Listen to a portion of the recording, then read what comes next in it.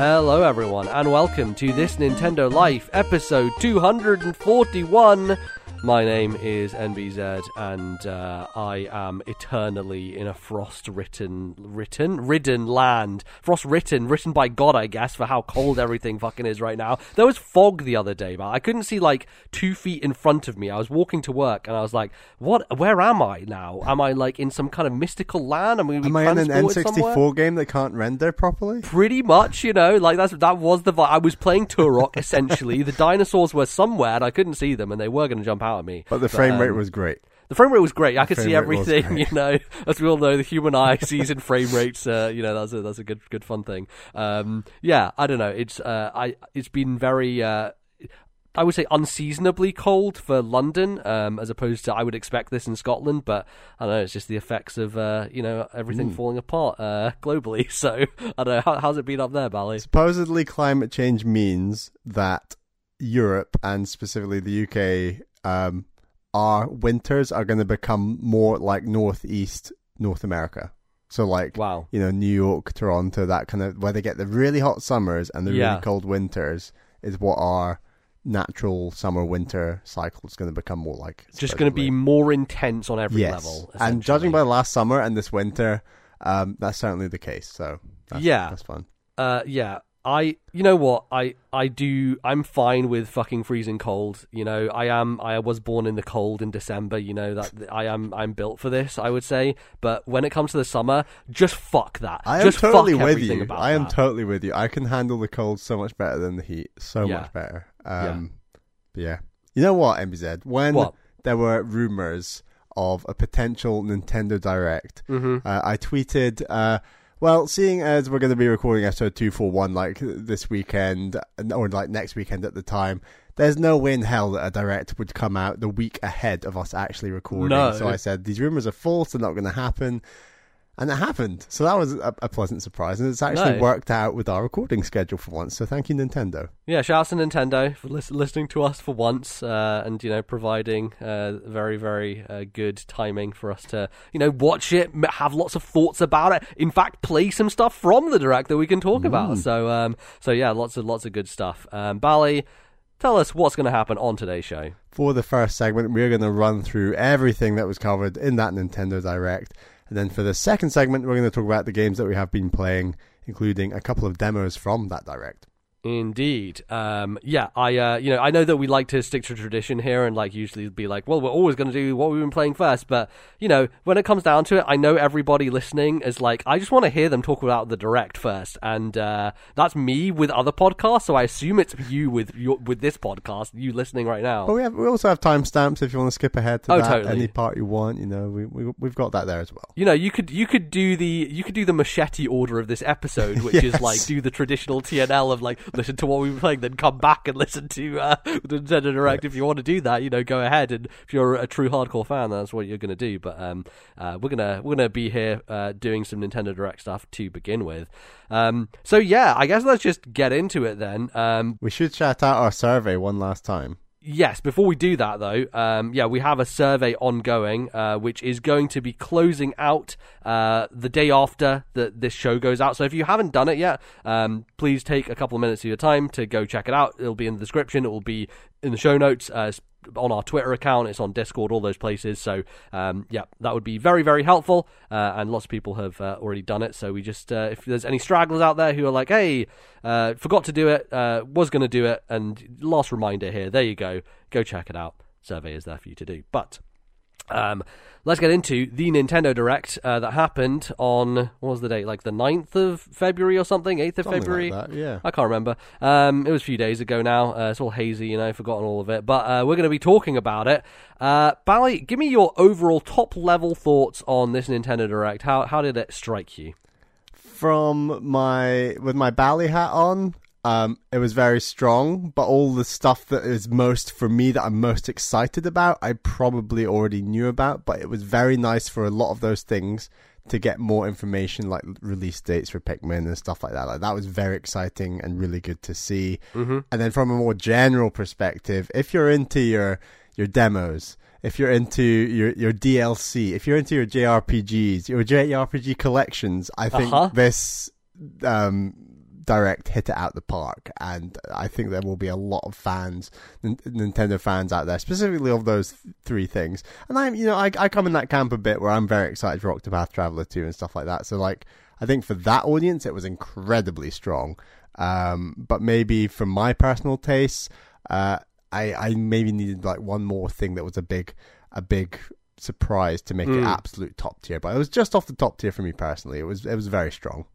Yeah, I mean, I am one of those people. So for me, it really did knock it out of the park. There were lots of things here for me. I think especially because the DLC that was being talked about, a lot of it ties in with games that I care about, right? Which, to be honest, I don't know if I will play the Fire Emblem DLC. I will definitely play the Xenoblade. We'll get to the fucking Xenoblade DLC.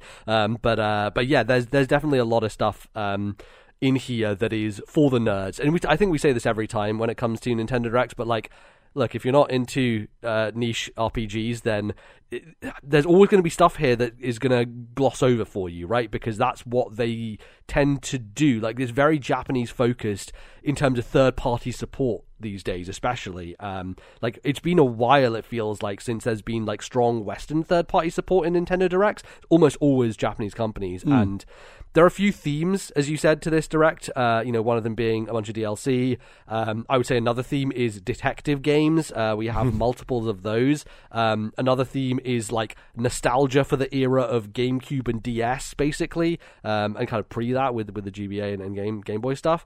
And then also a weird theme is Level 5 exists again? Question mark? Like, what? Out of nowhere? Which is a very interesting thing. So, yeah, lots of good stuff. I really thought this was a great Nintendo Direct and spoke to my taste particularly, but also had, I think, a lot of interesting things that speak to where Nintendo are at the moment, which is basically, look, we've got a few big things coming, but we're going to carry the rest of this platform's life with collections and remasters and older games that people have been asking for a very long time, and they are finally delivering them and putting stuff out. And I think also just Nintendo have tended to be a company that leads the way when it comes to shadow drops and just putting stuff out straight away, but this was one of those presentations where they dropped so many things that I had anxiety about what to do first, right? Like, there was just so much stuff happening that I'm like, I don't know what to do with my Switch right now, because I could download like 6 different things that all dropped today, and that's really cool. But yeah, it was very much I don't know, too much things, too many things to choose from. A bunch of riches. So anyway, let's just jump in, Bally. Let's start talking about things that we cared about, and we'll go back and forth on this. So where do you want to start with this Nintendo Direct? What's the thing you want to talk about first? Let's jump in with some Pikmin 4, and they opened the Direct with this as well. I was so confident this game wasn't coming out this year. I think the fact they didn't show any video game footage, like gameplay last time, like I did think we'd see gameplay at some point for Pikmin in 2023, but I did not think it would be in the February Direct. I thought it might be later. So the fact that they do a pretty extensive gameplay and then drop a release date, I was very impressed. I think that visually Pikmin 4 is looking very cool. I think mechanically we've got like ice Pikmin. They're pretty cool. Like they kind of like freeze over these big plains of water, because traditionally in Pikmin the plane of water means, right, you need your blue water Pikmin, and that's how you traverse that area. And or you have like your pink flying Pikmin, for example. Right. That's the 2 ways of traversing water. And you have to kind of like leave the rest of your crew behind, essentially, right? Right. They can't come with you. And there are now multiple ways, it seems. They were like, look at this water. This is a pain in the ass. How about we find multiple ways of overcoming it, right? Yeah. So yeah. And that's cool. Like, and there's like this new dog that your new character, who's not Olimar or any other character, I believe, that we've seen that you play as. You can like ride on this dog. And so like mechanically there's a couple of new things there, but by and large it does feel like it's going to be very close to Pikmin and like Pikmin 3 more generally. So I don't think it's doing anything to completely rewrite the formula, but I don't think that's what this game was ever going to be aiming for. So I mean, I'm very excited. It's a very, very long time since we've had an original Pikmin. So the fact that it's coming July 21st is such a bonus. So I was very excited by this and then opening the Direct with it. Yeah, I think that release date is one that you're like, well, that's not going to get delayed, right? Like, even if it does get delayed, it will be delayed still into 2023, so it's going to be a this year game regardless.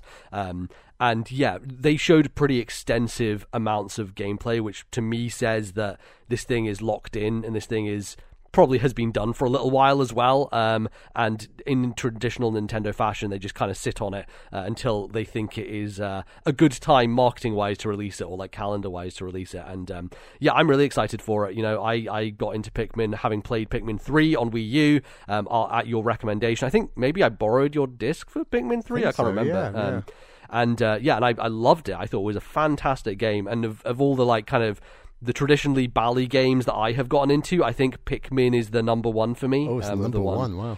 Yeah, because like above Tropical Freeze. Ooh, well, it's tight. They're both pretty. Yeah, they're both pretty great. Those are two of the best Wii U games, right? Like on top of each other. I would say as a series, though, right? Because like Tropical Freeze is like an individual game. Because I was into the Donkey Kong games in some senses, but yeah, I would say like as a series, I just wasn't really, because you had Pikmin on GameCube, and I never really got that into it. And I played it at your house a little bit, but we never really. Like, I never sat down to really give it the time of day, and then when I did, I think Pikmin 3 was the right game to do it with as well, because it was like a refinement of so much of what had happened in the series up to that point. And look, the Wii U was a perfect platform for it. As awkward as it could be of like having the gamepad and the Wii remote and everything, it is like the best use of motion controls I've ever seen in a game, and like such a smooth, streamlined experience from that kind of idea of moving around the place and like controlling multiple different parties. I wonder if that plays into things again of like switching between different characters to control different groups. I hope so. I think that was really well executed on Wii U with the gamepad, and the way that the pad sat on your lap, and like you go between the three characters, and just kind of really allowed the kind of Metroidvania puzzles, working out how to get to the next space, felt a lot more in depth and thorough through that method, which I enjoyed. Yeah.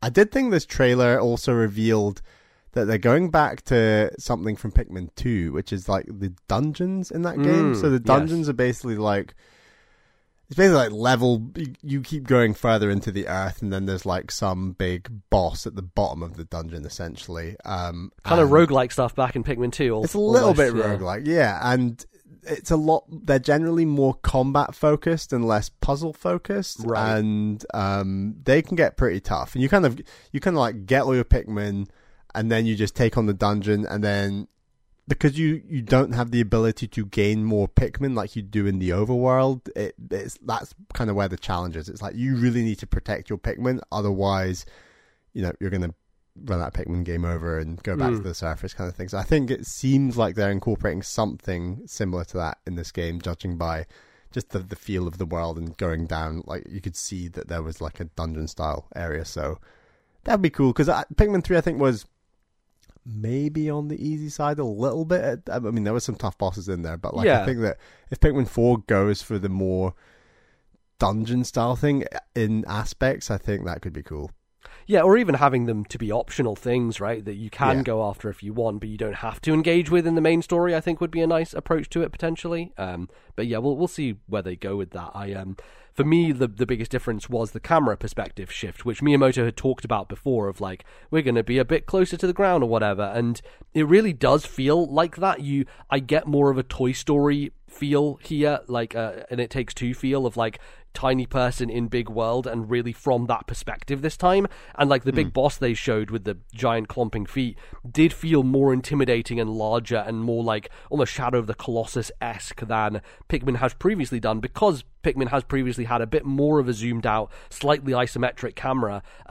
This to me feels like a good enough difference to like make it stand out, but also makes me wonder, like, does that mean there's less of a tactical focus and more of an action focus? I'm not sure, like, how that makes it kind of the adapting to this new camera style, because a lot of Pikmin before was kind of taking your crew and kind of putting them into different sections of the army and just being able to I'm going to take this one here and this one there and like spread them out and that sort of stuff. And you could do that more easily from a zoomed out perspective, from like it's like a Total War game or whatever, right? You can see everybody and you're kind of like commanding them in a sense. And if they are all kind of close towards you and around you, and you can't kind of separate them like that in an easy way, then it makes me feel like they're going in a more action direction, maybe even a more like Tinykin-esque direction, where it's more focused on just like they automatically get attacked to people depending on, you don't even have to choose between them, that type of thing. I don't think Nintendo would go in that direction, but I wonder if that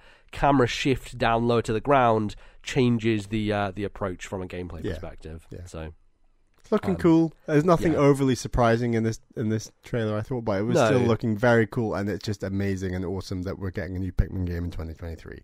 Yeah, it's great. I hope it is the best-selling Pikmin game. It has to be, right? It must be. Did the Pikmin 3 re-release on Switch do okay? I don't know. I've not heard much about how well that sold. I imagine it probably did fine. I think like the only Wii U game that did poorly as a Switch re-release that I've heard of was Tokyo Mirage Sessions, which... Right. Flopped on Wii U, flopped on Switch as well. Forgot that came over. Yeah. So that's one of those rare games where like the Switch effect did not take place, and it which is kind of shocking because that game is basically Persona in some way. It's nowhere near as good as Persona, but that audience is kind of ravenous. So I'm a little surprised. Maybe it's just the name of it is just so obscure and nobody knows what the fuck it is. So I totally get why people would skip over it. But I think Pikmin 3 did at least decently. And yeah, I am wondering about like control schemes in that, right? Because as we've said, like the controls in Pikmin 3 are just sublime. So can they make something that feels really good that adapts to this new system in Pikmin 4? I hope so. And yeah, I like that dog. I saw a tweet someone put out was like, did Nintendo just not know that dogs have noses because every dog they make doesn't have a nose? That's so true. I remember the dog in Yoshi's Island that you ride on and stuff. Yeah. Yeah, because that dog is also in Yoshi's Woolly World as well, right? Yeah. It looks very similar to this dog in Pikmin 4, actually, and doesn't have a nose. Yeah, exactly. But yeah, no, my favourite part of this trailer was you jump on the dog and he's like a little boat that takes you across the water.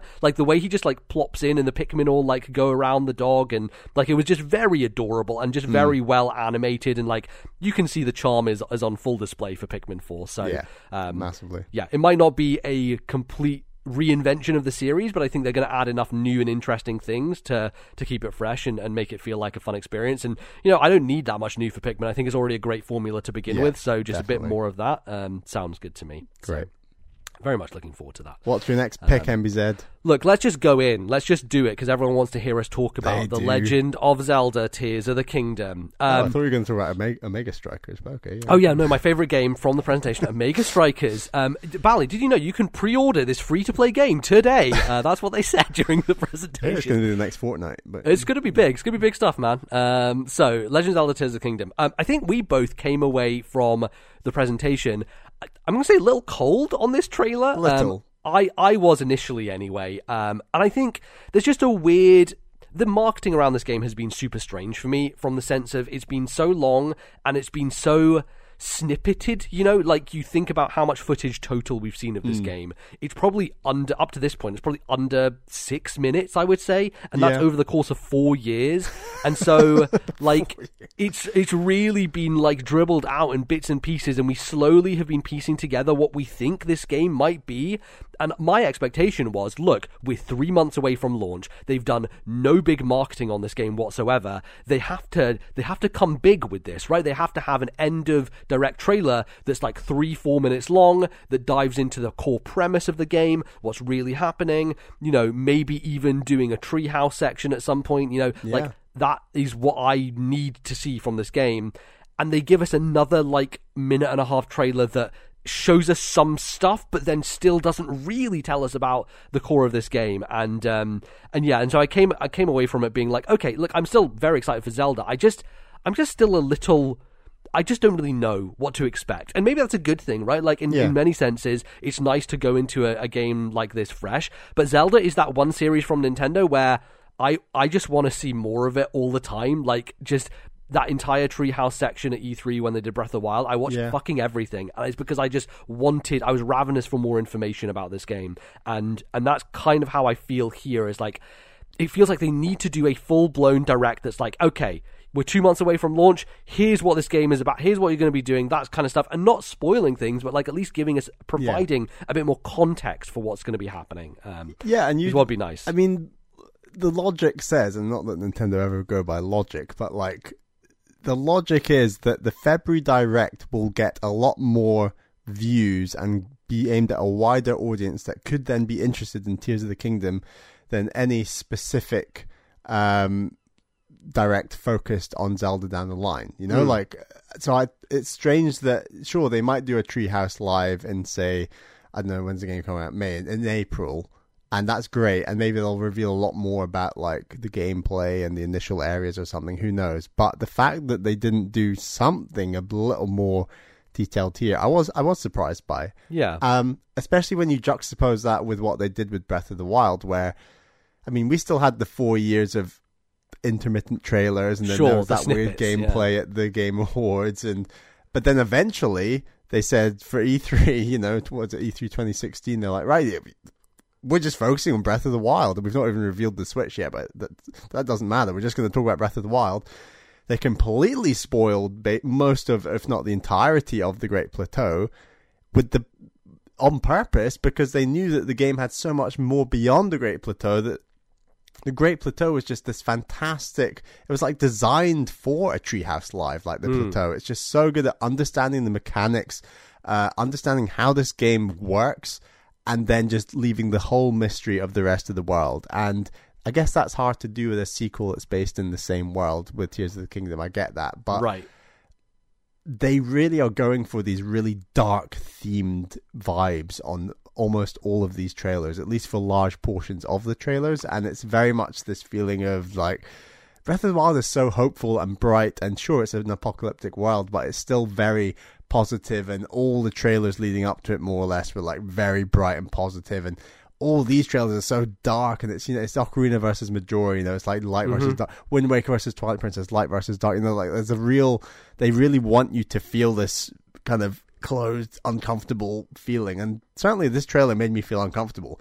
The more I watched of the trailer later, and the more people analyzed it, I got a lot more excited, and we can talk about totally. aspects that were exciting, but like tonally, it just feels so different from Breath of the Wild, and that's what made me feel uncomfortable and a little, not lacking, but a little disappointed is an overstatement, but I wanted a little bit more. And as you say, with it coming out so soon, it's not the great positive vibes I want coming into Zelda. And I'm sure I'm still going to love this game. It's going to probably still be my game of the year. It's probably still going to be just as good, if not better, than Breath of the Wild. But this trailer was weird. It's really weird. Yeah, that's the thing it comes down to, is like it has a strange structure to it. Like it focuses, as you said, on kind of narrative. Like we presume we hear Ganondorf at the start of this trailer. I'm assuming played by Matthew Mercer, that the internet has figured out. And then as soon as I heard someone say that, I was like, oh, of course it fucking is. Like that's because I remember I was watching it the first time. I'm like, this is such a familiar voice. Who is this? And yeah, like if that is Matt Mercer playing Ganondorf, then I mean that's, you know, it's game of the year already, so don't need to do anything else. But yeah, there's a strange structure to it. There's a strange kind of weirdness, and then and then suddenly it's Banjo-Kazooie nuts and bolts, and everyone's like, what the fuck? What happened? I do love the idea that the entire Zelda team watched people play this on the internet and were like, those people who take magnets and make themselves fly through the sky, that's a cool idea. What if we just made a mechanic? These people who make vehicles out of rocks, let's give them vehicles. Totally. Like let's build this glitch / like pushing the boundaries of the physics of the world. Let's just actually give them the tools to do that this time, you know? And like I think it really opens up the possibility space of what you can do, because like, I mean, Breath of the Wild is just a physics playground. There's so much fun stuff you can do with the chemistry and physics of that game.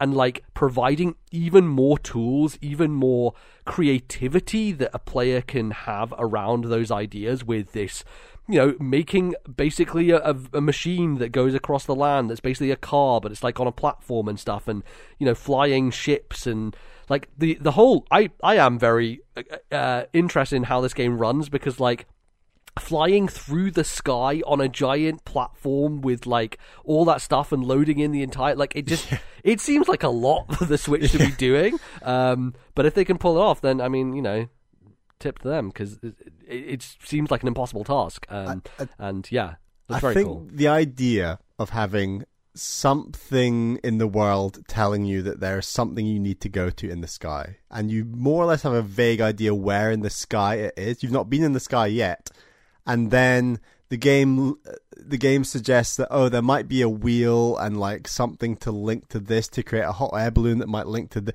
and you get like parts for a hot air balloon out of a bog using like your magnet thing or whatever. Your arm, apparently.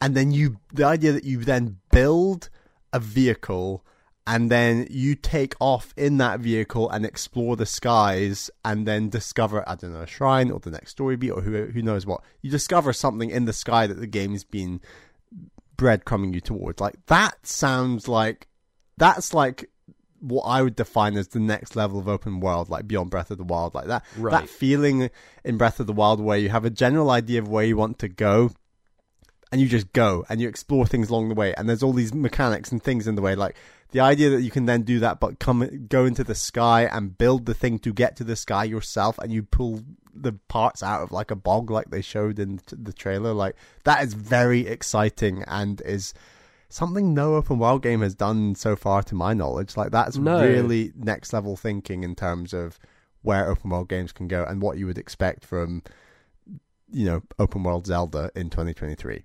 Yeah, and it feels like, once again, they're taking inspiration from other games and looking to places, I would say, outside the Japanese games industry, because this, to me, calls to mind games like Besiege, which is a game where you are building these contraptions to, you know, overcome these puzzles, and that's a very kind of you know, segmented game. It's not, you know, open or anything. You just have this, like, here's this challenge, build a machine that overcomes this challenge using your ingenuity and your engineering. Or you have something like Kerbal Space Program, where the entire concept is building a rocket that can go to the moon and can, you know, hold up through space and all that sort of stuff. Like, you have to have an integrity to the machine you're building, and as we see, like, clearly these are things built by a player and not predetermined by some sort of blueprint, right? Like, you can see kind of like the random, like, okay, it's just like a really big plank that's attached with these wheels, and you can see the kind of like the green goo that almost acts like adhesive in order to put all this stuff together. There is a creativity to that, which I think it's taking it to the next level of, like, okay, well, you can build these things and you can have fun with them, and you can build a game that overcomes specific puzzles by having to, you know, make something to do that. But now this is far more about, like, just pure traversal and getting around the space. And I wonder if that like, I don't think we've seen, oh no, we have. I was going to say, I don't think we've seen a horse, but we saw a horse multiple times in this trailer. Yeah. I was going to say, do they take all the horses away and now you just have to, you know, vehicle build your way? But yeah, that's what I want to know, is, like, what is the advantage of riding this tractor across Hyrule Field versus riding your horse? Like, what's the difference? Why do you need it to be the tractor? Like, maybe the tractor is a means of getting parts from one end of the map to the other, and then you use those same parts to make a hot air balloon that you then, or something like that. Who knows? You can carry stuff, right? You can make a lorry where you just like, you can take stuff with you to the other side. You could also theoretically see it having, you know, what if it has weapons on the side, you know, like you can attach a gun or something to it, or like some kind of like weird spikes on the side that end up plowing through enemies, so you can just like run through enemies and they die as you kind of like go past them, essentially GTA, like with Breath of the Wild. Or if you just like had a guardian head that you just plonked on the front and then you just throw across, just like a laser all the enemies away. yeah like there's a lot of that's the thing I think it makes it exciting, is there's a lot of possibility. And like, man, if the first game was certainly built for sharing on social media, this shit is going to go wild. You are going to see insane stuff, and I am so looking forward to that, because I think there's a level of creativity that you can have with this idea that, you know, I think is going to be great. I think it's going to be so much fun to mess around with and, like, share tips with each other, and, like, that's the fun thing, is like, it's almost like Minecraft adjacent in, like, there's an engineering aspect to this, right? Like a real world application of balance and, you know, understanding of like where axles should go and that sort of stuff. Like, and I'm sure it won't get that super complicated, but it will get complicated to a point where, you know, you can make something that will just not really work, right? That will be possible, but there will be a fun kind of experimentation to it that I think. And to be clear, like, we did see a truck / tractor / whatever. We saw a hot air balloon. Yeah. And we saw a Green Goblin style, like hovercraft kind of thing. Literally a raft with a bunch of fans attached to it. And you can see it's not working perfectly because even in that shot, it's like leaning towards the ground. So at any moment, Link could just fall off it, you know? Like there's an instability, there's an unpredictability to it that I think makes that stuff fun, right? Yeah, which is and awesome. I'm intrigued. Like, if you've spent a good couple of hours getting the parts for that hovercraft, and then you fall off the hovercraft mid-air, and then the hovercraft flies to God knows where, the other side of the map. Like, what's the process for getting it back and getting the pieces back? Does it take another 2 hours, or is there some sort of reset, or like, does the green goo teleport it back to you? I don't know. I'm intrigued to see how they bring it all together. Can you do like what you do with horses, where you go somewhere and register the vehicle, essentially? I'd like to register this hovercraft. Yeah, exactly. And then you can just, bring it back wherever you want, which might be a way around it. But yeah, is degradation built into these pieces as well, God. right? Like people could be even more mad. But yeah, no, that'd be very cool. And there are snippets of story stuff here, as we mentioned. Like there's the Ganondorf stuff. There's also Zelda saying a few things. There's a mysterious figure that Link kind of like holds hands with. Who is that? Zelda? Is that someone else? And this whole trailer, I think a part of my disappointment was this whole fucking trailer. They are baiting the hell out of us. They are leading up to a moment which looks like they're gonna say, "Okay, Zelda's playable," right? Yeah, like I felt it the whole trailer, and then the last shot is, "Oh, she's falling down a hole again," and Link's reaching out to her. Yeah, I'm like, it's. All right. It's the second trailer they've baited us for that stuff. And yeah. Okay, so are we leaning on the side that Zelda will be playable in this game? Oh my god. The thing is that after the presentation, they put out official artwork of Zelda, and she's holding basically a Sheikah slate, right? Right, And so are you saying you think she will be playable? Look, all the signs say yes, but it's Nintendo, so no, right? Like, that's where my brain is at, is like, Okay, let's pretend a world where we know that Zelda is playable. Yeah. Do Nintendo reveal that in marketing before the game's release? It's a good question, isn't it? Like, could it be a Raiden situation with Metal Gear Solid 2, right? Like, nobody knows about it, and then they're like, what the fuck? Like, there is a lot of that stuff. Like, even with God of War Ragnarok last year, which I won't say specifically, but like, there are certain things that they don't put in marketing so that when the player gets to the game, they can be surprised by it, right? Right. So the question is that the case here, right? Like, will it be that you're 40 hours in and all of a sudden you're playing a Zelda, right? Like, I don't know. Like, is that possible? Yeah. Maybe. I think they will reveal she is playable before the game comes out. Okay. I think so. I don't think they can resist the marketing beat.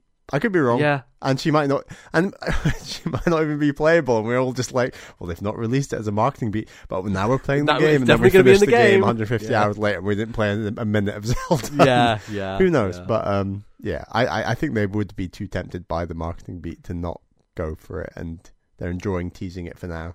They are just teasing this underground, right? Like, that's the thing that keeps getting teased constantly. And there's been so much focus placed on the sky. It feels like there's not as much focus being placed on like what's going to happen when she falls through the earth, right? Like I am very curious about how that will play into things, and even if that is a thing, it could not be. It could be something we're just kind of creating from our own kind of like expectations. So I don't know. I tend to agree that like I think we were both quite cool on this, but after watching it some more, after watching people do breakdowns, analysis, that sort of stuff, I am very excited still. Obviously, it's the next Zelda game. I'm always going to be excited about it, no matter what. I just wish that their marketing was a bit more aligned and had a bit more direction to it, and maybe that's the thing, as you said, like they don't need to sell this game to people because people know what the game is at a base level. I think that they're enjoying being weird and dark about it, clearly, and that's fine. It's just the vibes we got from the Switch reveal trailer. It was the Japanese January one, right? That's what I wanted. I wanted that equivalent trailer for this. But then you watch it back, like part of the reason that trailer was so good is it was bright, it was positive, it was hopeful, it was bright vibes, positive music, and this trailer had none of that. Yeah. Even though it revealed a ton of like cool stuff, it's just it makes you realize how much vibes in a trailer can make you feel good about a game versus whether the game will actually be good or really great or not anyway. But I think it's a structure thing as well, because like the music in There's that a build. original trailer is Oh, yeah. amazing. Like Yeah, the way yeah. that it all builds up narratively, like it's that is, in my opinion, the greatest trailer ever made. So you know, it's going to be hard to get close to that. So you know, expectations and everything. But yeah, I don't know. There's other cool stuff in this. The only other thing I want to point out is like the kind of what do you call it? Is it I can't remember. Like, you know, which people was it that made like those giant like images in the sand or in the ground, whatever, that you could see from the sky, like that in real stuff life. in real life. Oh, yeah, it wasn't goodness. Aztecs or no. I don't can't. know. I can't remember who it was, but the Incan. I think maybe Incan. I'm not sure. Like there was a people who, you know, made these giant things in the sand that you could see from the sky, like giant, basically, images of gods, animals, that sort of stuff, right? And Illusion of Gaia has those in it as well. It's a cool kind of reference and nod to that real world thing. But yeah, that is in this game as well. Like there are huge patterns on the ground that you can see from the sky that are, you know, laying out, I don't know, something to do with beasts, gods, who knows? There's something interesting from a lore perspective going on there, so I'm interested in that. And yeah, lots more different types of floating islands. It seems like there's a lot of space in the sky to explore. It feels like, and so it feels like, you know, even if the base kind of area that you've gone around is very similar, there's still going to be so much new to explore, which is very exciting. I don't think we've seen a shrine once in these 6 minutes. And we see those kind of swirling green things that people have been thinking are like maybe shrine equivalents or something, like a warp point shrines were equivalent. such a core part of the gameplay loop of the first game that what replaces that loop in this game? Or like, you know, like, and that is frustrating in some senses to not know what even the gameplay loop of this game is going to be so close to release. And I do think the gameplay loop is at least something we'll probably get a better understanding of when I do think there will inevitably be a Treehouse Live. And we'll see. I think it's inevitable they do a specific game-focused direct around Tears of the Kingdom. Like, they've got 3 months to put this game out. So it's going to be a trailer that then leads into a play session. I hope so. Yeah, okay. I hope so. Yeah. I think, like, you know, it would probably be I don't know, 30-minute direct that opens with a trailer, then breaks down a bunch of mechanics and stuff like that, and talks through. And they'll do it in April. Maybe end of March. End of March. Yeah, end of March. I think could be a good time for it. Getting hyped. About a month out. Yeah, I think it's possible. Yeah. But yeah. Anyway, Legend of Zelda: Tears of the Kingdom. Mixed feelings, but I think overall, still, I'm still fucking excited for that game. So, very excited. Bally, what do you want to talk about next? It was less of a surprise because it was more or less news broken in with rumors and things, but great to see Advance Wars Reboot Camp resurface. Finally happening. The great news is it is finally happening. The bad news is it's still 2 months away. Yeah. April 21st, I want to say. Of all the Shadow Drop things happening in this direct, you would have expected this could be one of them, right? Really surprised that to Shadow Drop Metroid, which I guess we can talk about in a minute, but like, not Shadow Drop Advance Wars, especially knowing that something else could happen in the Ukraine-Russia war that might suddenly scare Nintendo back into hiding it away. So, I don't know. Another point to make on its, not reveal, but kind of release date drop is they didn't want to show any gameplay. Like, they didn't want to show any, like, tanks in action. I guess you saw, like, tanks in the cutscene that they showed, and those cutscenes look fantastic. Like, I'm very impressed by what WayForward have done with that art style, and they've done their own take on the original art style, which I think is really nice. And that game is looking fantastic, but it was very strange to not see any gameplay. Like, if you're someone who's just watching this direct, who doesn't know what Advance Wars is, that isn't going to, knowing now that the game's going to come out, you still won't know what Advance Wars is based on what they showed, and that is very strange when you're trying to market a game. So yeah, really just all very weird and hard to know, and I really hope that when the game eventually finally comes out, fingers crossed, it's not just a kind of damp squib and Nintendo never talk about Advance Wars again, but only time will tell, but hopefully it comes out and sells well. So a shout out to everyone here. You got to go buy that game when it comes out. And I'm sure it'll do very well. I'm sure it'll get I don't know, low to mid 80s Open Critic and that kind of thing. I think it's going to be a very solid game, and I'm very much looking forward to it. Yeah, it's one of those things where you're like, well, did they get more time to add more stuff to it in the interim, or was it just like, did they would like, oh, we're just gonna leave it here, and you don't need to do anything else. But it could have been nice, you know. It would have been really nice to have this and say like, oh, also Way Forward made like a mini campaign of like additional levels of like a proof of concept of like doing a potentially new game. That would have been a really cool thing, but I don't. Here's my call on the weird release date. I reckon they probably hit all their targets for this financial year, and they just want to sling it into the next financial year to help with next year's targets. Even though that's the same year that Tears of the Kingdom is coming out, but who knows? I think they just want that extra boost for the next financial year and slung it into April. Could be true. Also, on the other hand, I think that would be like a tiny drop in the bucket for Nintendo's financial year. But you know, it's gonna sell well. What are you maybe Advance about? Wars will break 1 million units. Like, I think it's possible. If it sells like, I'd be ecstatic if it got like 2 to 3 million units, which I do think is possible. Totally. Like, I mean, Xenoblade sells about 2 million units at this point in time. I think Fire Emblem also sells 2 to 3 million. So if it can enter that kind of league, then I think Nintendo will be like, oh, okay, let's do something with Advance Wars. Right, exactly. Yeah, so we'll see how it goes. And I hope it turns out well for your sake and for everybody else out there. God. So let's talk about the game that I have to play this year, Bally, that you have told me I have to play. And, you know...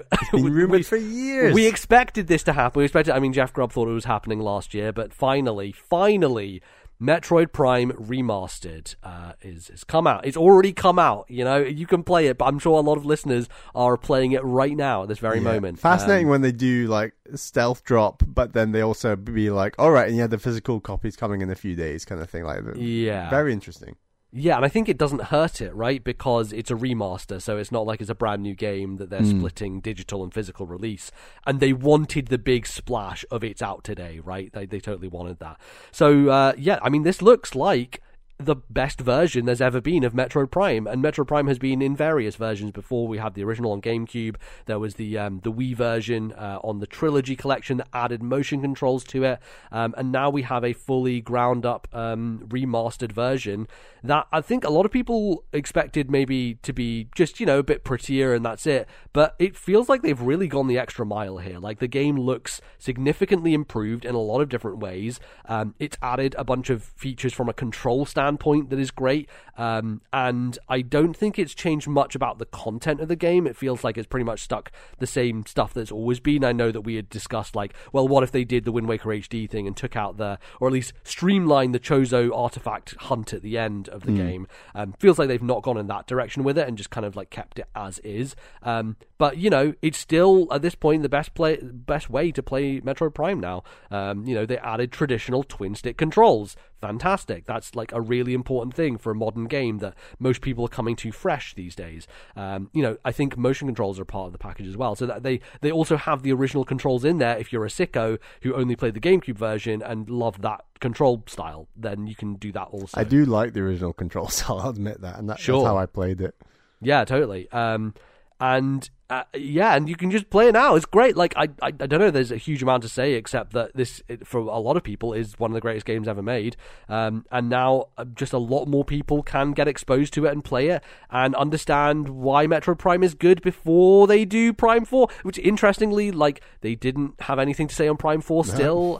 Even with this, they didn't feel a need to kind of caveat it in any way. I think with Dread, they did do that a little bit, but with this, they're like, no, it's coming out as Metroid Prime Remastered. And I think to some extent there's a little disappointment from folks of like, well, why is it just the first game and not the second and the third? And like, it seems like, according to Jeff as well, like, those two will happen. They just won't get the same full-blown treatment as these. It'll be more of a kind of vanilla remastering.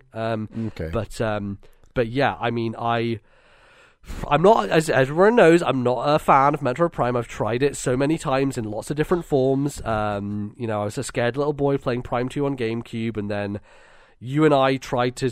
I started a new file on the trilogy with Metroid Prime. I remember you around in my house and we're playing it, and I was like trying to fight that fucking stupid fly boss or whatever, one of the first like mini bosses, and I was like, I hate these fucking controls. Like I couldn't deal with it. Like it was just really frustrating. So I'm hoping that this is the time that it clicks with me, and maybe it won't. Maybe I'll come out the other side and be like, "You motherfuckers are crazy. No what? Why does everyone like Metroid Prime?"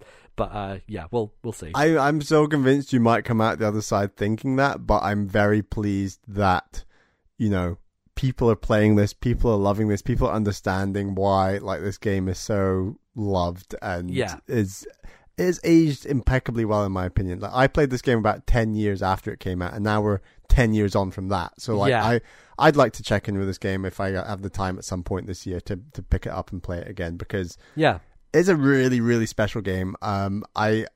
It's maybe cleaner and nicer that they just did Prime 1 initially, at least, and then they'd be like, right, because people generally think that's the best one. And like for sure. It's the iconic one. Yeah, so iconic, and it's a really good, well-paced game, really good length, and like, I think that some of the first-person shooting elements are some of the weakest aspects of the game, but that's not what like Metroid is traditionally about. It's also about the exploration, and that's where this game in particular, I think, is at its real strongest. It's a really interesting world to explore and really well designed puzzles and morph ball puzzles, and there's a lot there that is, because I think there's been so many first person shooters since Metroid Prime that yes, there are plenty of games out there that do first person shooting so much better than Metroid Prime. Like that goes without saying, but it's all the other exploration, slower paced stuff that I think is so impressive about Prime, and it's getting great reviews so far. I'm sure those great reviews will continue, but like it's so refreshing to me as a huge Metroid Prime fan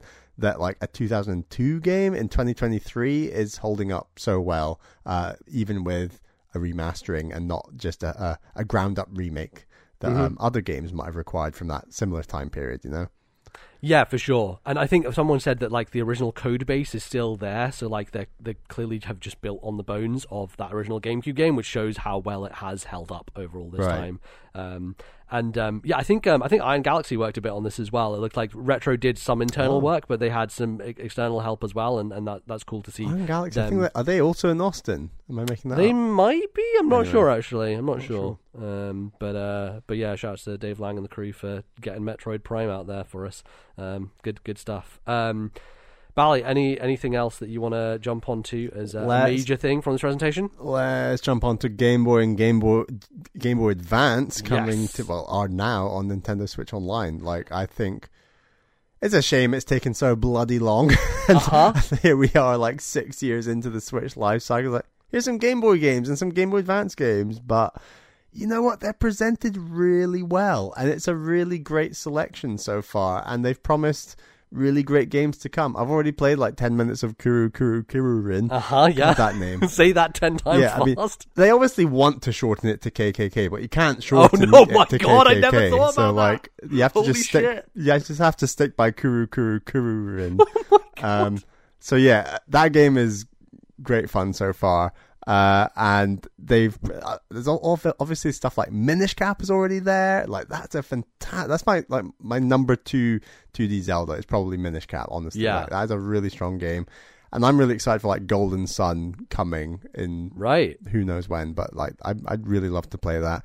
And then Game Boy wise, I just checked in with like Mario 6 Gold Coins, and that game really holds up still. Like, it's still really good. Such really a good great game. Really great music. And the Game Boy, it's really nice. They've got like the Game Boy Pocket version, the Game Boy Classic version where it's a lot more green screen. Yeah. And then you've got the Game Boy Color version for all these Game Boy games. It looks really cool. And it's got Pokemon Trading Card Game on the way, which I'm very excited about. That's a really nice niche game that's in there. And hopefully they can actually bring Pokemon Red, Blue, Gold, Silver to the system, because that would be nice. Maybe they do have online on these things, so like trading is probably possible, right? Yeah, shouldn't it be? Maybe. And I know they did do work on the 3DS versions of those ports to include like the trading and the battling. So Can't they do it? I don't know. I Maybe. don't. I think it might not work in that way, because the way that online functions is that one person joins another person's session, right? So for Mario Kart it works, because on GBA it would be actually no, Mario Kart would be because it's not link a home cable. console. It's yeah. So it wouldn't be local, would it? So it would have to be multiple different. Interesting. So maybe you're right. Yeah, that could be the case. That's why they do the Game Boy and Game Boy Advance do have a separate.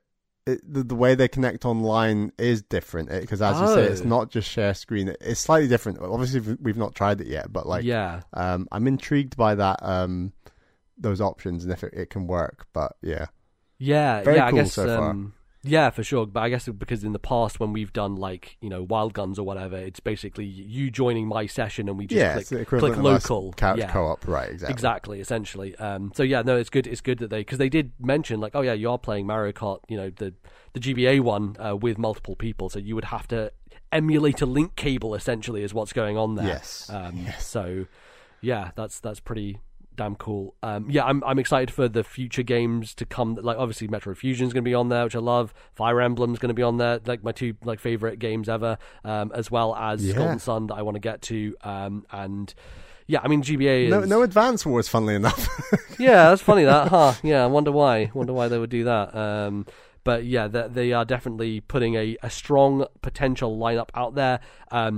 Also, I appreciate the dumbness of putting out Super Mario Brothers. Super Mario Advance 4, Super Mario Brothers 3 as the first Mario game on there. Just don't confuse anybody. Just choose the one with the worst title possible. That's fine. And yeah, that was the game that I spent some time with. Was I have beef with Mario 3, but it's very easy to pick. I was having stuff on the background. I was like, I just want to play something on here that's easy to do that I don't have to pay that much attention to. And Mario 3 in GBA form is definitely nicer than original Mario 3 in NES form, I will say, from a visual perspective, but also a little bit from a playability perspective. It feels a little bit better, but it is fundamentally still Mario 3, and Mario 3 still. It's a fine game. It's an okay. It's not just Mario 3. They've also included extra levels that were included on the e-card reader. Exactly. Which is very cool. So that's there.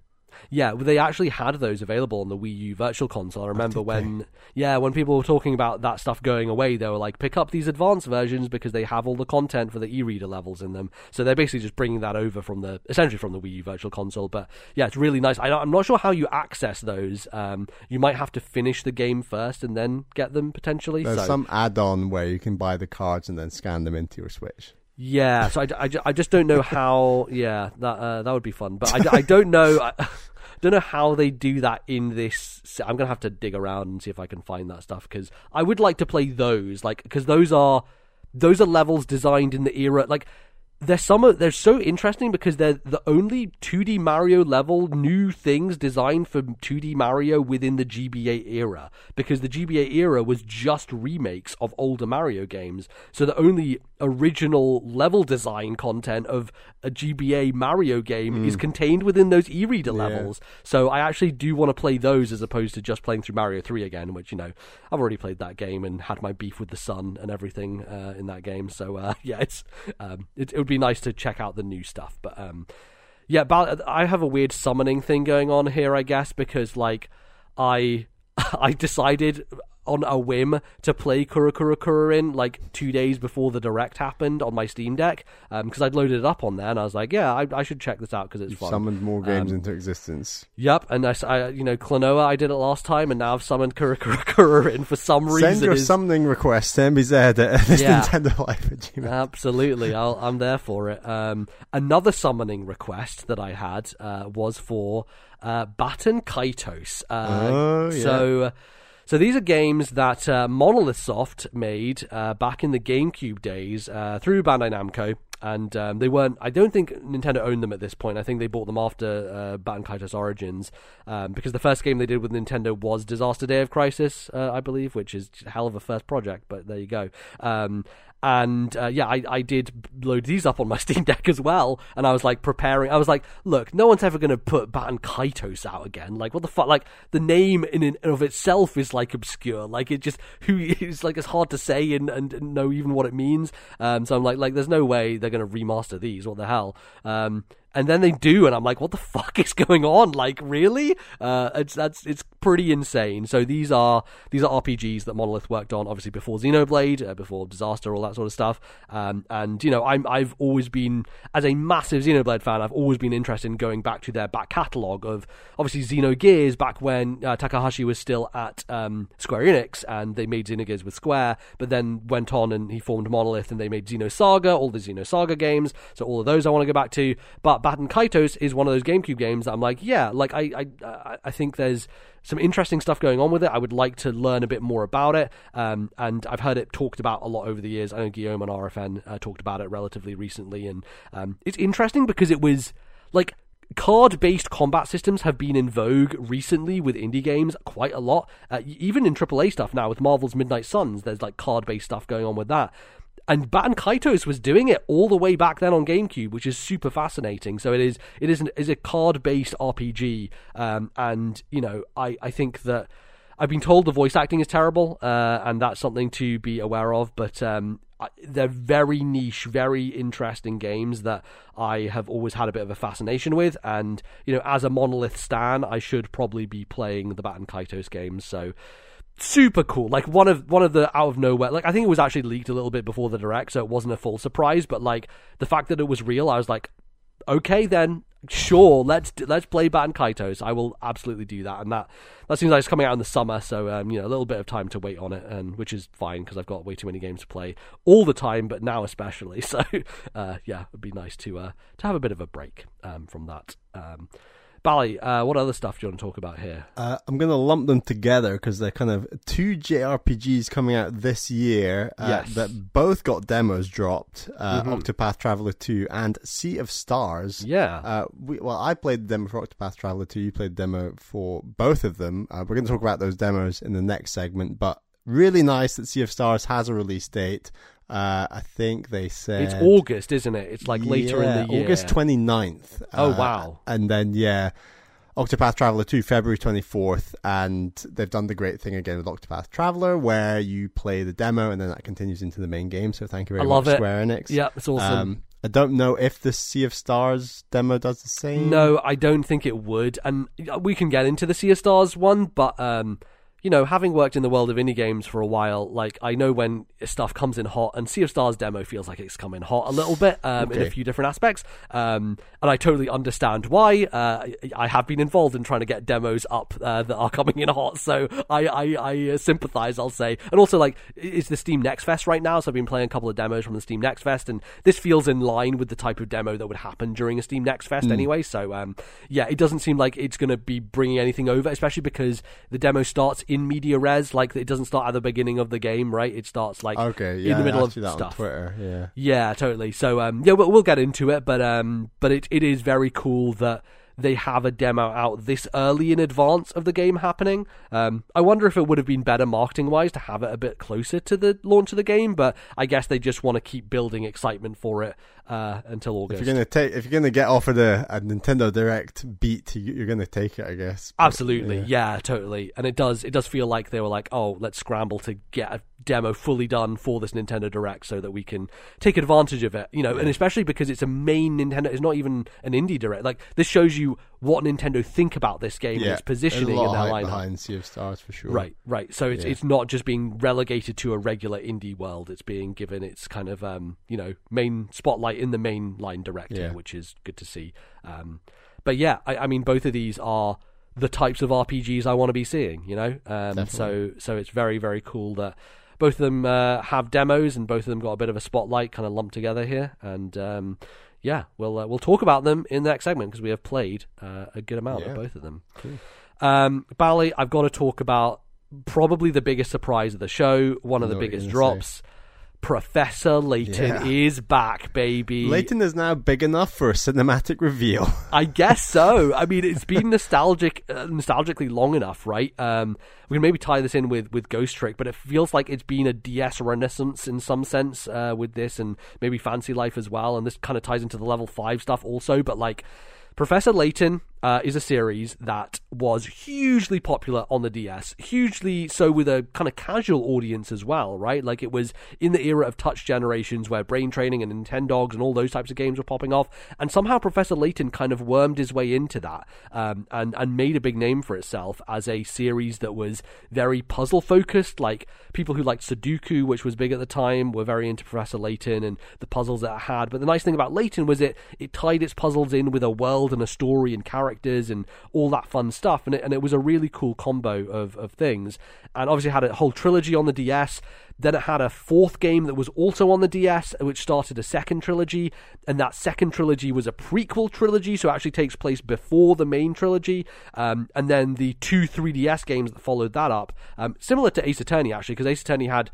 Well, Ace Attorney technically was GBA back in Japan, but then it came to the DS with 3 games, then had a fourth game that was also DS, and then 2 follow-up games that were 3DS games. So Layton and Ace Attorney sharing a lot in common generally. Obviously had that crossover game, but there's a lot of Layton out there to play if you haven't played Layton before. But then the series just kind of disappeared, right? And I think this is a broader problem of Level 5 just kind of disappearing. And I think they put out a statement of some kind being like, look, we're finally seeing that video games can be global, and I was like, what the fuck are you talking about, Level 5? Like, what is wrong with you? Games be global the whole time. Like, your series have been popular in the West for a long time. But I think they had retreated back to just doing kind of Japan-focused stuff. I remember there was a Level 5 presentation a few years ago where they were talking about this thing called Snack World. This was basically when they were riding high, because the Yokai Watch was the biggest thing ever made in Japan, and Yokai Watch was making the money over money over money. And they made this thing called Snack World that had like this kind of like NFC kind of like in-world like real things that you would then buy, and you could scan them into the game and stuff like that. And it was a thing that was very Japan focused, and I think Snack World did come out here at some point, but it feels like it just completely flopped for them. And then post Snack World, it feels like they've just not really done anything, mainly because there's not been anything coming out in the West regarding them. And I think they might have just done some small stuff in Japan, but for some reason, this was the Nintendo Direct where they're like, all right, here we go. We're going to do this weird Deca Police game, which during them showing that game off in the presentation, I was like, I typed on Discord, I'm like, this looks like the type of shit Level 5 would do during the 3DS era. And then like literally a minute later, the end screen is like Level 5. I'm like, I fucking called it. Like what? They're back again. And then obviously, Fantasy Life gets announced, but then Professor Layton, like, 3 Level 5 projects in this one Nintendo Direct, and out of nowhere, this company that was such a big force in Nintendo's handheld kind of third-party identity back in the day are just back, and it's slightly confusing, but also it's very cool. Like, I super appreciate seeing Level 5 back on top, because they make some great games, and they have some really, really cool stuff in their catalogue. So, thrilled to see that there will be a new Professor Layton. Don't know what it's going to be, how it's going to look, any of that sort of stuff. Maybe a new engine, that type of thing. And hopefully it's along the lines of the main trilogy games, because there was the spin-off game, which was Catriel, something like that, like Layton's daughter or something. And that was really bad. No one who was a Layton fan liked that game. I've heard people talk shit about that game constantly. So that felt like a flop, and not worth kind of having the Professor Layton name to it almost. But this is the new world of Steam, Bally. They're coming back in a big way. It feels like this is a big, proper, new Layton game, which is very exciting. Are the other Layton games like pre-Steam? Like, are they Victorian? I'm trying to work out. No, not. I guess the weird thing is like you're on a train for quite a few Layton games actually. So, but is it a steam powered train? It might not be. What would treat? I don't know what train. There weren't trains before Steam. Yeah, there weren't trains before Steam. So I'm like, horse and cart. Yeah, is that a horse and cart train? Is that what we're getting at? No, it was a real train. So. Okay. That's a good question. Does this mean this takes place before that second trilogy is going even further back in time? Don't know. Maybe? Okay, I don't know. Because I very distinctly remember the start of Layton 2, you're on a train for a pretty long part of the start of that game. So, yeah, weird. I don't know what that means. Yeah. I never got to the Layton games, but I would love to get to them. And if it means jumping into this one as my first one, then so be it. I'll give it a go.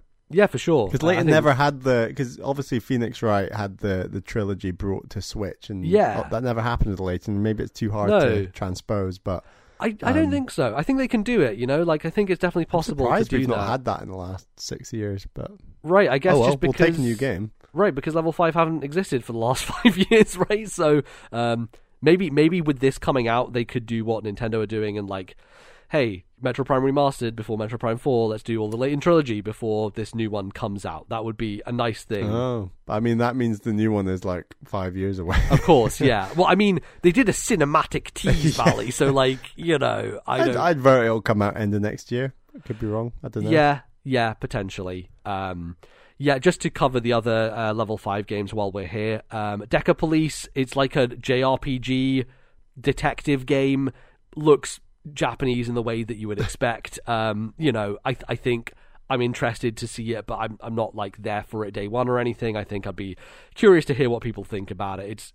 To me, it feels like one of those games that in 5 years' time, when it goes on sale and the Switch eShop is about to close down, that's when I buy it. Like that, there are a few games on here like that where I'm like, yeah, I'll wait until the Switch eShop closes down and then spend 200 quid to pick up all these games. Basically, that's one. But the one I'm more interested in is Fantasy Life. It's actually Fantasy Life I. That's the subtitle because it's Japan. The Girl Who Steals Time. And I have the first Fantasy Life on 3DS. I bought it recently, secondhand copy, in my attempt, as I'm saying, to get all the 3DS games before the shop closes. And it's a game I've only heard great things about. Like, people love the original Fantasy Life. It has, like, it's basically like a kind of, a game where you do tasks like you're a chef or you're like a blacksmith or whatever, like you're in this town and you can kind of choose a profession and you do stuff related to that profession, but it also has like kind of minor dungeon crawling RPG elements to it. It just seems charming and adorable and a really nice chill kind of vibe. So I definitely want to play that game and I'm very interested to see where this new Fantasy Life goes, because it has, I think, a lot of potential to live up to, given how much people like that first game. So yeah, that one looks really, really cool. Very excited to see where that goes. Great, Bally, do you have anything else here that kind of stands out to you? I thought that Next Wave of Mario Kart DLC looked very nice. That Yoshi's Island track is looking really cool. Like it's almost like a blending of art styles because they're trying to keep that original Yoshi's Island look, but then merge it with the traditional Mario Kart 8 style, and seems like it's a completely original track. I don't think it's one that was on the handheld, the mobile, I should say, not handheld. Good, I'm calling mobile handheld. What's wrong with me? What is wrong with me? So I thought that looked really cool. And I think that's coming in, I don't know, they didn't give us a specific date, did they, for it? But I don't think it's great. So I'm sure we'll check in with Mario Kart again when that comes. Cause always, it's still trucking along nicely. There's Birdo as well. They put Birdo in the game. And I think they suggested there's even more characters to come. So that's fun. I want Petey Piranha from Double Dash. That was my boy. Definitely. He was cool. It would be nice if they paired these characters with items that go along with them. So like Birdo's eggs, something like that, that would be a fun thing to do. But that's something they'll probably do for a new game because it would so substantially change the whole balance of the game. But I'd be up for that. I love that about Double Dash. Yeah, definitely. Yeah, and there's a lot of other stuff in here that's like DLC stuff, right? So there's Fire Emblem Engage DLC, which is a bunch of characters that they are now baiting me to buy because they put my boy Hector in the game. That motherfucker, there he is with his big axe, looking great. And they also announced a story DLC, Fell Xenologue, which I think is going to come with the Wave 4 of Fire Emblem Engage stuff. DLC. God, I hope so. Man, what a crossover that would be. We'll get to Shulk in a minute. But this is a trend. We can maybe talk about Splatoon DLC and Xenoblade alongside all this stuff because they all kind of do the same thing. And this is a trend with Nintendo DLC generally. They just put out a bunch of fluff, and then they're like, yes, it really is fluff. Yeah, it's like, here's a bunch of shit, and then here's the thing you actually want to buy it for. But we'll bundle it all together. Right, really, you're paying the money for the thing at the very end of the day that has all the big stuff, but they're like, oh, here's some bunch of bullshit in case you want it, Which, in the case of Fire Emblem, I think those emblems are actually a bit more of a big deal, because they do change radically the game, and you can, pair them up with different characters, and there's lots of abilities they have, and all that sort of stuff, so there's a good amount of difference there. but you know, it's it's not the same as a full story expansion, which has like new maps and new narrative stuff and all those sort of things. So there is a tease for that, which is great, and I will definitely play that. But it's likely in all of these cases, I will wait until the actual main story thing comes out. Then I'll just buy it all at once, and then I'll just have it all at once, you know? So if I do want to do another playthrough of Engage, which I potentially will, then I will have all those new emblems, and I won't have to, you know, worry about the drip feed of them coming out or whatever. And similar to Xenoblade, I am dying to go back to Xenoblade 3, frankly. Like, I've got a bunch of quests I still have to do, loads of stuff in that game I still want to do, but there are a bunch of new heroes, and I just want to wait until all the heroes are in the game alongside the new story to jump back in, and that's when I'll do it. So when the new DLC story comes out for Xenoblade, that's when I'll go back to the base game as well and really dig in and finish off all the stuff that I want to do in that game. So yeah, and then we have Splatoon 3, which I mean, Bally, what the fuck are they doing? Like, I know we say fluff. I know we say fluff. In the plaza. It's skins, basically. Instead of skins for characters, the skin is for the place that you don't do anything. Oh my god, right. Oh god. Like, you don't do anything in the hub. The hub is like a glorified menu, and I appreciate people like the hub and walking around it, but like, at this point in time, when you've played enough Splatoon, you're just going to the menus, man. I'm not walking around that hub anymore. I'm just, like, sometimes I want to see some Miiverse posts or whatever, but I'm not walking around that hub that much. And I mean, I do prefer the hub with the first game than the current game. Yeah. Splatoon 3's hub is ridiculously big and weird, and whereas I do like the simplicity of the first hub from Splatoon 1. But I don't want to pay money for DLC for it. I don't care about it that much. No, of course not. So yeah, that was like the most... I'm like, as they keep going with this, I'm like, are you seriously one of the things in this DLC is just changing the look of the plaza? Okay, what the fuck? And then they have this kind of weird, vibesy, creepy, ethereal kind of section that is promoting the actual thing that you're paying for, Side Order, the DLC story expansion for Splatoon 3, that looks like near as hell, like so fucking near Automata, it's insane. And I am very down for whatever that is, coming off the single player of Splatoon 3 and loving it. This looks really cool from a visual aesthetic perspective. But that's all we know about it is, yeah, visually it's got this unique aesthetic, and that's it. And that we don't know, like, is it going to be single player levels? We assume so, but like, yeah, who knows? No idea. But I'm in for it, I think. After that main game story, I definitely want to see what they do. The main game single player was very strong. Really excellent good stuff. Yeah. Excellent stuff. So yeah, definitely want to check that out. But I will wait until that happens, and then I guess I'll get a weird plaza along with it for purchasing it. So that'll be fun. So I'm just going to do quick Xenoblade spoilers here. So if you don't want spoilers, then skip ahead. I'll put a timestamp. So they showed like the smallest snippet of the DLC for Xenoblade 3, and it has a lot of questions raised. Basically, there's a lot of shit in that game that is like, obviously it's the two worlds colliding, and so, you know, Shulk and Rex both exist outside of the cycle, but then they exist within the cycle when everything gets kind of smushed together, and Alvis is there for some fucking reason. Alvis, everyone knows, of course, the computer who actually was the kind of part of the phase experiment that happened at the end of Xenoblade 1 that caused the entire splitting of the worlds, but he is essentially a machine, also part of the Aegis and part of all the kind of the Trinity processor and all that sort of shit, the part of the conduit, all that sort of shit everyone knows about. And Alvis has gone evil, so either someone has rewritten his programming and he's not actually Alvis and he's just being taken control of. There's also the factor of Xenoblade 3, Console A is never present, and he's called Alvis, so of course, like, Console A is going to be a factor in there. And we've got older Shulk, who still voiced by Adam Howden, good to see. Older Rex, not voiced by the same person who voiced Rex, which I think is a good thing, because I think Rex's voice actor was not to my taste, let's say. I did not like him. So I appreciate that they've gone in a more rugged... He's still northern, but it's a much more rugged kind of voice, which fits his aesthetic for how much older he looks now. Because, look, Rex was basically like a 10-year-old, essentially. I think he was supposed to be a bit older than that, but he looked very, very young. So I appreciate that, like, Chad Rex is here with his cool hair, and he's wielding the two Aegis blades and stuff like that. So we've got Shulk and Rex facing off against Alvis, and then we see... another character who looks Noah adjacent, but that's kind of, yeah, there's a bunch of stuff that happens as to why that's the case, but he also looks like the protagonist from Xenogears, Feng, so, like, I don't know how that kind of factors into things. I think it's a reference, but basically this seems like it's going to be the founders' story, right? Like, it's going to be the story of the founders of the city, and what happened with all that stuff previous to the main story of Xenoblade 3. So we're not going to get the main crew back together. It's going to be all focused around kind of what happened with the experiment to fuse the worlds together, and what happened in the aftermath of that potentially, and, you know, with N and everything, and destroying the city and all that sort of stuff. So there's a lot of potential narratively with this and answering a bunch of questions, but I think it also sets up a lot of questions. I watched a 72-minute video from a YouTuber called Luxin, who's a big Xenoblade guy who does lots of lore deep dives and narrative stuff.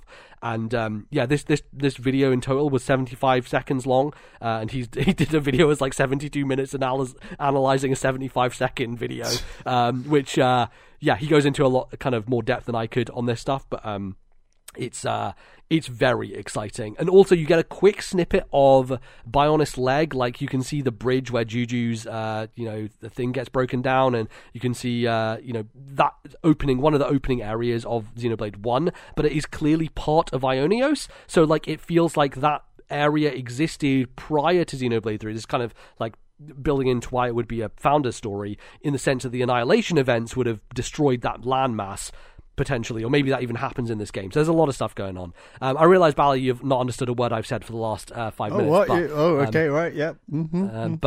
I'm still here. Yeah, no, but that's I'm very excited for more Xenoblade 3 stuff. There's a lot of potential angles and paths they can go down with that, and, you know, whether it leads to something new. Anyway, spoilers over. Everyone can come back now. We're all good. Bal, is there anything else? There's lots of stuff still on this list, but slim pickings for me personally. Yeah. I'm excited for the Dead Cells DLC, frankly. I think that looks sick as hell. Look cool. There's a hell of a lot of music in there. Yeah, it is great. It's great to see how much love and care they're putting into it, like the Dracula boss, all that sort of stuff, the enemies, the weapons, the cross, the axes, obviously the vampire killer, the whip itself. Like, it's great to see so much love being given to that thing, which is amazing. And yeah, I definitely want to check that out. I've bought Dead Cells DLC in the past, but this seems like a much more significant thing, and it's coming out, I think, March as well, so it's pretty soon around the corner. And yeah, the last couple of things for me are the detective stuff. So Ghost Trick is coming back. If you've never played Ghost Trick, it's a really good game. I'm not a Ghost Trick fanboy. I'm not like thinking it's the second coming of Christ, which most people do. It's written by Shu Takumi, Ace Attorney guy, all that sort of stuff. The game is really, really good, and I think this HD glow up is awesome. It looks really, really, really nice. So yeah, definitely check out Ghost Trick if you've never played it before. And then Master Detective Archives Raincode, which is the next game from the Danganronpa team, which my fingers are crossed that it's good, because nothing that team has put out since Danganronpa V3 has been great, or at least the combo game that they did with with Kodaka and Ushikoshi made a game called World's End Club that was very bad. People didn't like, so I'm hoping that Master Detective Archives Raincode is good. Fingers crossed. But yeah, lots of detective stuff going on in this presentation. And it's also cool to see Etrian games coming to the Switch finally, because Etrian is a series that has been huge on DS, 3DS for the last few years, and is finally arriving on Switch with some classic games 1 through 3, which I don't think are super beloved. I think 3 onwards is probably where that series is good and where people like it. I have Etrian 5 on 3DS to get to at some point, so but it's really nice to see that they still care about that series in some way, and trying to figure out a way to do it on a non-touchscreen, non-dual screen system. I'm sure it's going to be tricky, but they got to figure it out somehow, because Nintendo are not doing one of those systems again, at least for the near future. So anyway, that's it. That's the Nintendo Direct. There's some other stuff in there. They're bringing back Style Savvy through a new thing called Fashion Dreamer, and Marvelous are involved now, but I don't know. We'll see what that's like. Final thoughts, Bally? How are you feeling coming out of this? Very strong. I think people were quite confident we'd probably see or hear about the big game that's probably going to come out in October, November that we don't know about. I'm certainly leaning towards that being 2D or 3D Mario, so I think maybe that was something that could have been there that wasn't there, but that would have made it absolutely the top, if not the best, direct of all time. But the fact that I wasn't there, it's still an incredibly strong direct. More information on a lot of games you already know about. Not a ton of new drops, but the few new drops that there were pretty good. Yeah. I really enjoyed this one, and I think there's a lot of stuff to dig into now, right? Just having the Game Boy and GBA on Switch. I can get Metro Prime Remastered now for a reasonable price as well. It's $34.99 in the UK at least, so they're not charging us full price for it, which is appreciated at the very least, because Nintendo I would have expected them to do that, like it's the sort of move that they make. It's like, no, it's 50 quid. It's like, oh, god damn it. But thankfully, they actually made the right choice. And loads of fun surprises. Layton coming back is just awesome. So I'm super stoked for that to be the case. So anyway, that is going to be us for this first segment, talking about the Nintendo Direct. Don't go anywhere. We will be right back after this break to talk about the games we have been playing. See you in a bit.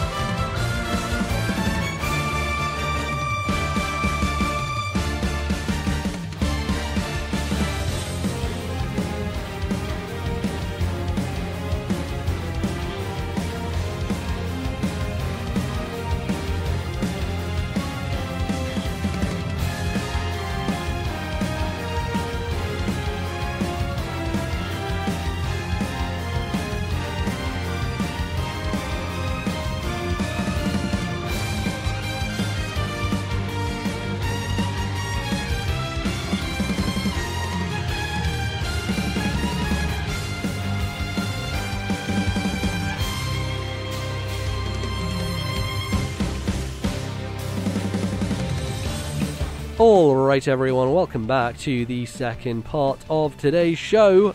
It's time to talk about the games we've been playing. There's been a few. There's been a lot of Japanese inspired / Japanese RPGs happening as per the Nintendo Direct. And Bally, we've been playing some demos from that thing. The main one, of course, being Octopath Traveler 2. The follow-up to your favourite RPG, Octopath Traveler. Yes. I know that you've had a chance to play a little bit of this. How are you feeling so far about Octopath Traveler 2? Yeah, I mean, I've only played one chapter with Throne the Thief. I really like it. I don't think it's changing up too much from what I can see so far, but I really love it, and it just reminds me that the music, the battle system, I think the art style is arguably a little bit of a step up. It's looking even better than before. It's all just really good. I really loved it. And I thought Throne's story was definitely probably in the top half of stories that I've seen in Octopath Traveler. Like, I think her story's pretty good. Pretty good so far. Yeah. Has it had any kind of like intrigue? I've heard like people talk about it in relation to Primrose's story in some way. It's quite similar. I did think that. So she's part of a syndicate that she's been born into, and then the leaders of the syndicate are called Mother and Father. They're not actual mother and father. That's just their name. It's like a mafioso family of some kind. Right, and then the mother and father, they basically manipulate the members of the group to essentially like backstab each other to work their way up the ranks. And yeah, it's really cool actually. And they all have like a collar, and like they can't escape because of their collar supposedly or something. So yeah, it's all it takes place in like this city that just feels a lot more vibrant than the first game. And it's not through the character interactions necessarily, it's just to do with like the density of the city just feels more dense through the pixel art almost. Like it's got that real thing to it. And I should say like every character has their own special abilities both outside the battle and inside the battle. So outside the battle she can sneak up behind people and knock them out and I think you can like gain outfits off people, steal stuff from them.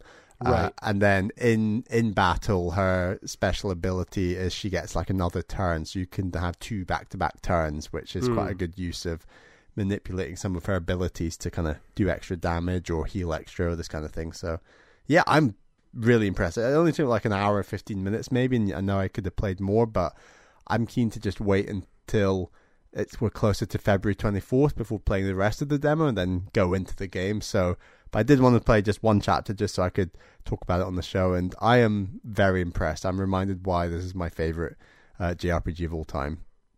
Yeah, and I think that there are still concerns to be had, because I also was very positive on this demo as well, but I also was very positive at the start of Octopath Traveler when I first played that game, right? And the issues only kind of showed themselves later on when stuff like the gap between levels of characters and kind of grinding stuff appeared, and the kind of lack of story cohesion between the different characters and that sort of stuff was a little worrying. And I can already see a little bit of that stuff, and I don't know how they will kind of get over it or make it work. But I started with Oswald the Scholar, and you basically, when I first started, I was going through and seeing each of them, and he's the only one when you click on him, it says, if you choose this character, you will do 2 of these chapters back to back, so you have to do them. And there's a narrative reason why that is. His story is basically, so he's a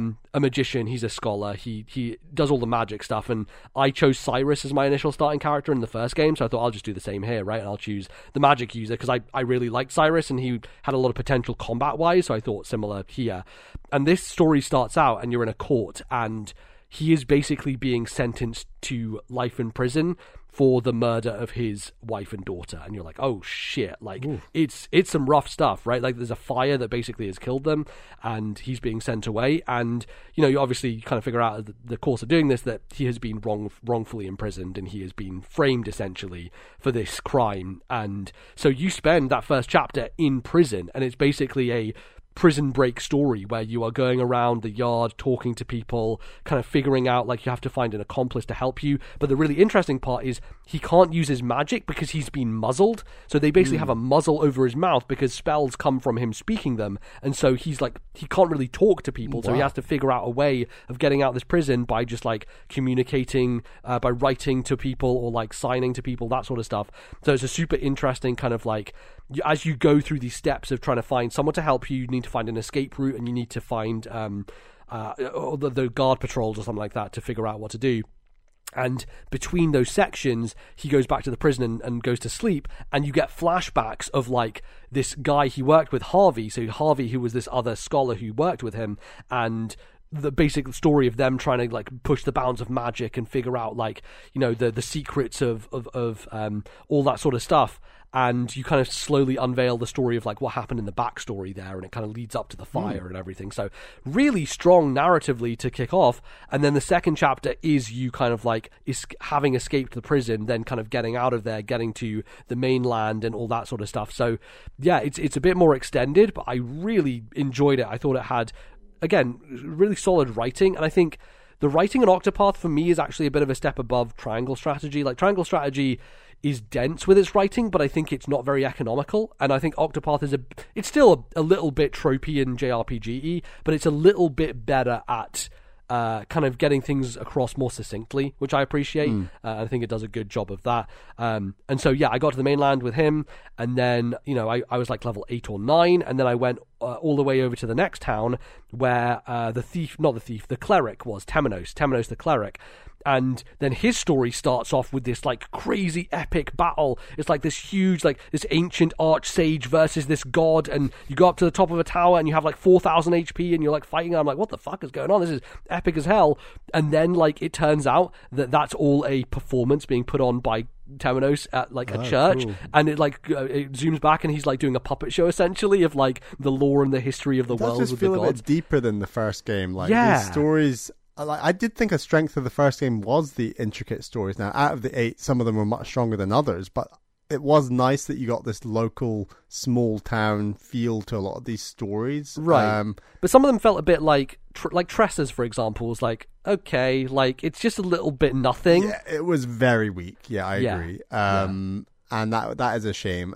But I mean, we've talked about 3 different characters so far, and they all sound already a little stronger. Now maybe we've just got lucky, and the other 5 characters are maybe on the weaker side. But I'm hoping that there's just feels like there's a little bit more care put into like the design of like these areas and narratives, and I still stand by, like, I think that there will be awkward clunkiness later on, and there's going to be some grinding, and I'm sure this game copies the first game where the big bad god that ends the world that they all link to in a very subtle small way is probably still the level 70 post credits thing, but I don't know. Who knows? I mean, I just beat all the so I did the 8 times 4 is 32 chapters. Yes, I did do all 32 chapters last time, and I predict that's probably what I'll do with this game and end it there, unless I'm having an absolute whale of a time and keep going. But I don't know. Yeah, it depends how they kind of make that stuff work. Yeah, I'd love it if they brought that stuff together and made it more simple. Yeah, and you could avoid grinding, because you finished the game on arguably level like between 30 and 40, but then the post-game stuff, you had to be level 70, 80 just to stand a chance. So stupid, man. Really stupid, because if it was like level 40, I might just roll into it and try it, but like it was just so much that I just looked up online and I was like, right, okay, that's good to know, but not for me. And I don't know if this game will do something similar, but we'll see. Yeah, the thing that you mentioned that worried me as well was like, well, they've told us we have nighttime where enemies are stronger, so that means if you want to grind, go at nighttime. And they're proud of the fact that there's going to be a bit of grinding. So yeah. It kind of feels like that. For the start, it doesn't matter because you only have up to 4 characters. They all level together. It's once your party always remains 4 characters, but then you end up having 8 characters, and the character of their own story has to be there, so you have to rotate. So it's not just a case where you can. I lent on the fact last time that I basically had a healer that stayed with me, a heavy hitter that stayed with me. I mixed up that 3rd character, and then the 4th character was always the character that had to be included for that story kind of thing. Right. And you can kind of get by, but it's not a very elegant way of structuring it.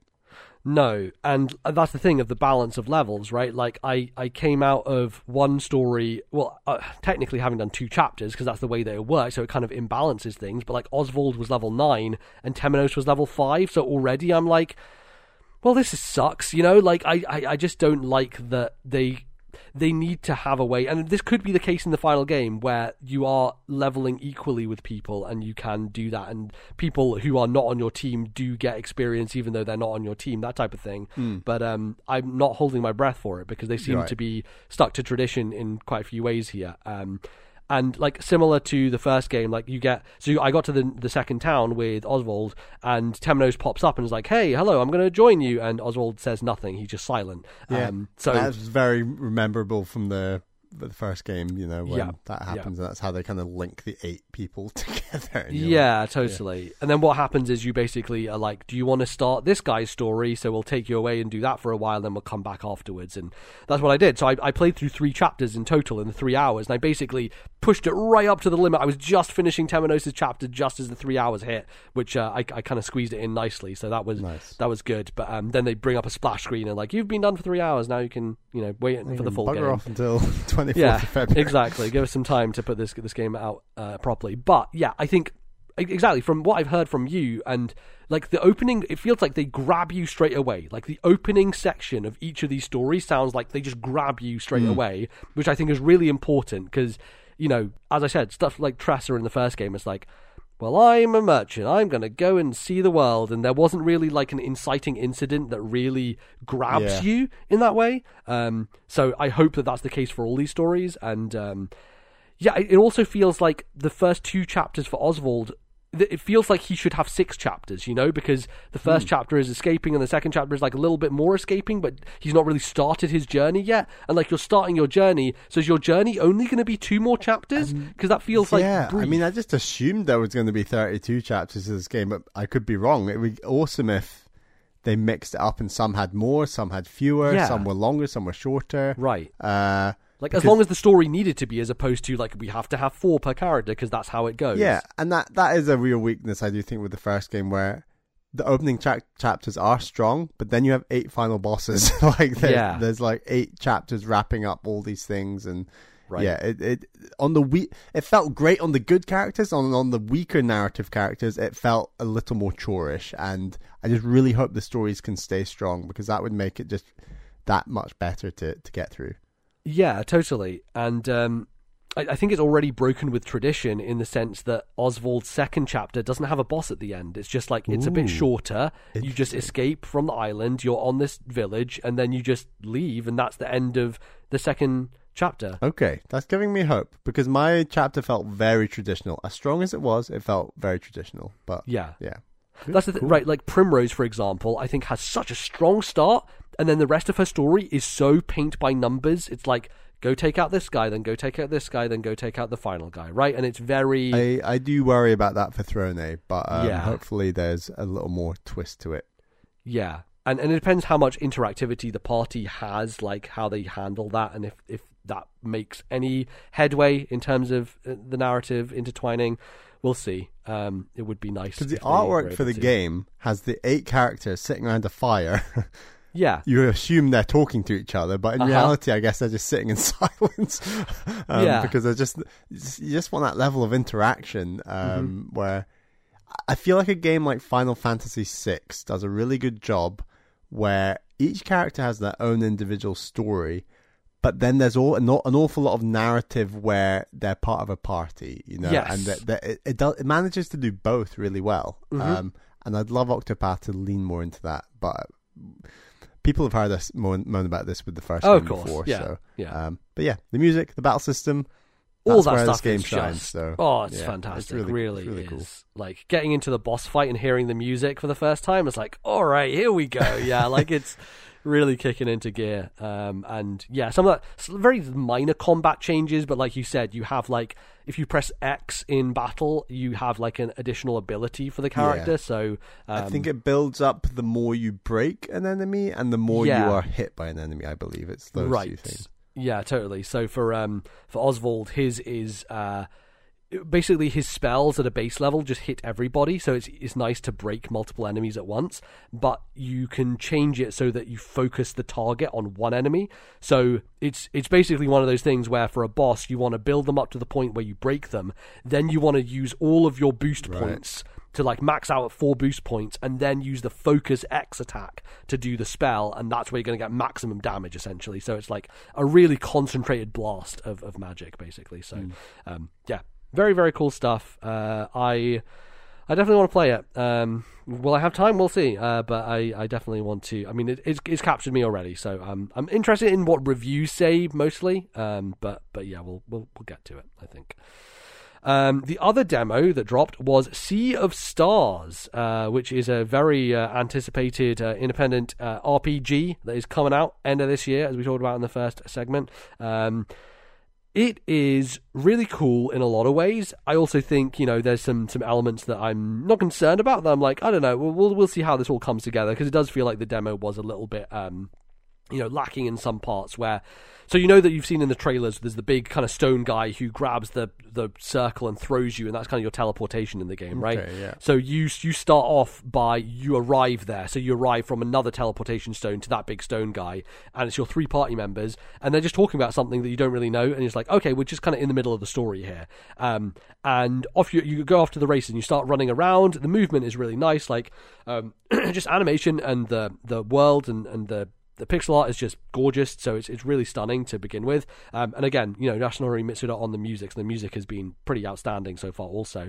And you can do a couple of things like movement-wise, where you can jump down ledges and you can climb up ledges, so you can basically press the A button and you could kind of go down ledges, and, you know, there are some that are too high, and so you have to move blocks in order to get up to them. There's a little bit of Golden Sun in here, where there's like overworld abilities, almost Zelda puzzles, where I chose Valere. She's the girl with the blue hair. I chose her as my main character. You get to choose between the boy and the girl at the beginning. They're both in your party, but one of them is the de facto character you control, or your leader or whatever. So I chose her, and she has an ability that's like a little bit of a wind blast, so you can push blocks and the blocks will move, and then you can move the block into a place where you can then climb on top of it, and then use that to climb on top of another area. So there's a little bit of verticality in the puzzle solving, which is nice early on. And, very easy kind of like walking around the overworld and, switching switches to open bridges, that sort of stuff, kind of basically.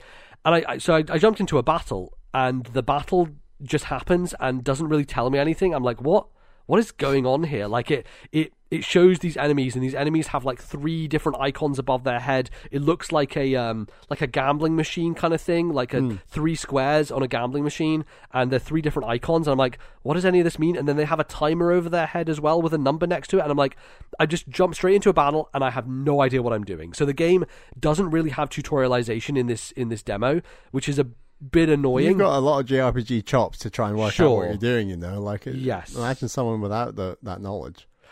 Exactly. The way that they mitigate it is that they have a menu option that just says how to play, and so you just have to go into that menu and you have to read through like 12 different screens of like, how does the combat work, basically. So basically after that first battle I was like, what, how does this, I don't understand any of this, so I'm just going to go to the menu and look at that how to play thing, and it does give you a breakdown. But it would have been, again, this is clearly coming in hot, so they haven't built a full tutorial for you or anything, but you do have the information there. It's just like put in a separate menu that you have to read through. So essentially the idea is that when you're in a fight, you can choose any of your party members to attack at any time, but they have cooldowns, right? So you can attack with one of them, then they'll be on cooldown until the other 2 members of your party have done their thing. So all 3 have to have acted, and then it resets everybody. But you can choose who attacks first and who attacks next and that sort of thing. So in any order of the three characters, you have different moves. You have regular skill. So like Valere, for example, has a moon attack, which is like, it's got Mario RPG style or Mario and Luigi Paper Mario style button presses. So she throws out this moon thing and it spins and hits an enemy, then boomerangs back to you, and you have to tap A at the right time to deflect it, and then it keeps it's basically like tennis in Zelda where you're fighting Ganon. So you're basically having to deflect this attack constantly back and forth, and it gets faster and faster and faster, and the faster it gets, the harder it is, and so you can only go for like 6 or 7 before it comes too fast for you to do properly, right? So that's one of her attacks. There's another big like sun blast attack that the main dude does, where you build up the sun and it gets to a peak point where it's super big, and then it starts shrinking again, so you have to get the timing right to when it's the biggest possible sun, and then it will hit the most for the most damage. So there's a lot of like personal input that you have on timing, both of you doing regular attacks, so when you do a regular attack on an enemy, tapping to do more damage, but also tapping to defend when an enemy attacks you. So it is really just the Mario RPG school of design with the combat, where it's a bit more interactive. You're actually applying kind of timing based stuff in order to do more and less damage. You also have these gambling bars above enemies. They represent different types of damage that you can do. So a sword will be your main guy's sword. A hammer will be the damage that your spear does, as well as your other third party member who has this big shield. Their regular physical damage is represented by this hammer. So you can use either of those characters to break that, versus the sword that you have to use to break that icon. And if you break an enemy's stance, essentially, you're able to get in hits before they're able to kind of attack, in a way. So it's about managing, like, okay, so this enemy has a time ticking down of 3. That means after 3, it's not after 3 turns, it's after 3 different actions. So if one of my characters attacks, that will tick down to 2. And if another character attacks, that will tick down to 1. So it's about managing, there's this one enemy that is this big bomb that will explode after a certain amount of time. So you want to break its stance before it does that, and it will destroy itself before it has a chance to do big damage and explode on one of your party members, essentially. So it takes a little bit of time to get your head around of like, how does this work and what am I doing and all that sort of stuff. But by the end of the demo, the like kind of last boss of the demo, I felt really good and I felt like I was in a groove. Your characters don't have a lot of MP. You basically get MP back every regular attack you do. So you can use like So the big sun attack takes 8 MP, but your character only has like 11 MP total. So it's basically their whole bar. So if you're going to do it, you want to build up to it and do it, but then you have to use regular attacks, and every time you hit an enemy, you get 3 MP back. So you would have to do like multiple attacks to get that MP back to you so that you can do the big attacks themselves. And enemies have vulnerabilities, so some of them are weak to certain types of damage. I haven't really figured out how that is or why that is. But then you also have this combo meter, and the combo meter governs combo attacks, and combo attacks are kind of like Chrono Trigger, where 2 characters together will do a certain type of attack, and that certain type of attack also has different elements associated with it. So, you know, if you have 1 turn left on an enemy, and they have a hammer and a sword showing, you're not going to be able to do that in 1 turn with 1 character, because only the dude can use the sword, and only the girl and the other guy can use the hammer. So if you use a combo attack, it does sword damage and hammer damage at the same time, so that's when you want to use those in order to kind of, you know, get yourself through that situation. So yeah, lots of elements to it, but engaging in a fun way, and has a lot of promise, I think, and potential. And that last boss fight that I did really was kind of pushing you to really understand all the elements of it, which I appreciated and thought it did a good job of that. But the story so far, I haven't really been following that well. Maybe it's something to do with the text or the writing, but I found it a bit hard to read and a bit hard to parse what was really going on. It was okay. Like, I remember The Messenger being a game where I did read it all, but I didn't really pay much attention because it was a Metroidvania / platformer. I didn't think the story was that interesting or warranted me paying attention to it. So my biggest worry here is that they don't have the writing chops to kind of hold up an RPG in that way. But everything else is really on point. So it's a question of like, you know, do you care enough about the story in order to kind of get through the fun stuff like the combat and the areas and the overworld and all that sort of stuff. Yeah, there's definitely like minor nitpicks, but like the first town you get to is like bustling, loads of characters around, really beautiful, great music, like it's this kind of beach seaside area. You talk to these pirates, you kind of, you know, go along with them, and then you have to basically go through this dungeon, and the dungeon has like mini puzzles in it. It also has like, it has a bit more traditional save points, like you have to save at a save point, which is a bit annoying, and you know, you rest at a campsite, so like you have to go and rest, and you have to cook food and, you know, items, and it's, you know, it doesn't do the chained echoes thing where it heals you. Like, you're gonna hear me complaining about a lot of RPGs now because chained... It's gonna be your favorite phrase forevermore. Yeah, it doesn't do the chained echoes thing. Look, Chained Echoes has just frankly changed the fucking game, alright? Like, Chained Echoes is like, get rid of all this bullshit, and every other RPG is like, well, we still like the bullshit. I'm like, no, shut up! Chained Echoes, look at that guy. He's doing great. Look at him. He's running faster than you, alright? So wedded to the bullshit. Yeah, they are. They really are. So, it's fine. I get it. I get why they do it, but I would appreciate if they didn't. But you know what you're going to do. It's an RPG. So yeah, I like it quite a bit. It's really, really pretty, and I think, you know, once the full game comes out, a lot of this stuff will be ironed out. There's weird stuff, like, for some reason, when characters started talking initially, there was no, like, you know, like in Animal Crossing where you get a bit along with text, right? Mm-hmm. Like, I think that's a polish thing that subconsciously you don't really think about, but when it's not there, you're like, oh, it feels like something's missing here when a character is talking, and the thing that's missing is the little bit that comes along when the text scrolls, right? Yeah. Like little polish things like that aren't quite in there. I think it is in there, but it only showed up later in the demo. It like wasn't working in the beginning, then was working later. So, yeah. Just little things like that. Do you think you'll pick it up day one, or are you going to wait for some reviews? Or yeah, I think I'll wait a little bit. You know, there's promise here, and I think there's a lot of potential, but I don't know how it's all going to pan out in the end. Yeah, we'll see. I like the prospect of the kind of Zelda overworld puzzles, and the combat system has a lot of fun stuff in it. So yeah, we'll see how it goes. But I think that it's worth playing that demo. I think it only took me about an hour, so if you want to check it out, I'd recommend doing it. So yeah, nice. Go ahead and see your stars. I'll get to that. Pretty great. Bally, I also finished Fire Emblem Engage. It took a lot of my time over the past couple of weeks. I think I was chapter 16 or 15 last time that we spoke about it, and you know, my saga of reloading my save file. And you could have breezed through this game a lot faster if you weren't enjoying it on an easier mode. So yes. The fact you went back and did this.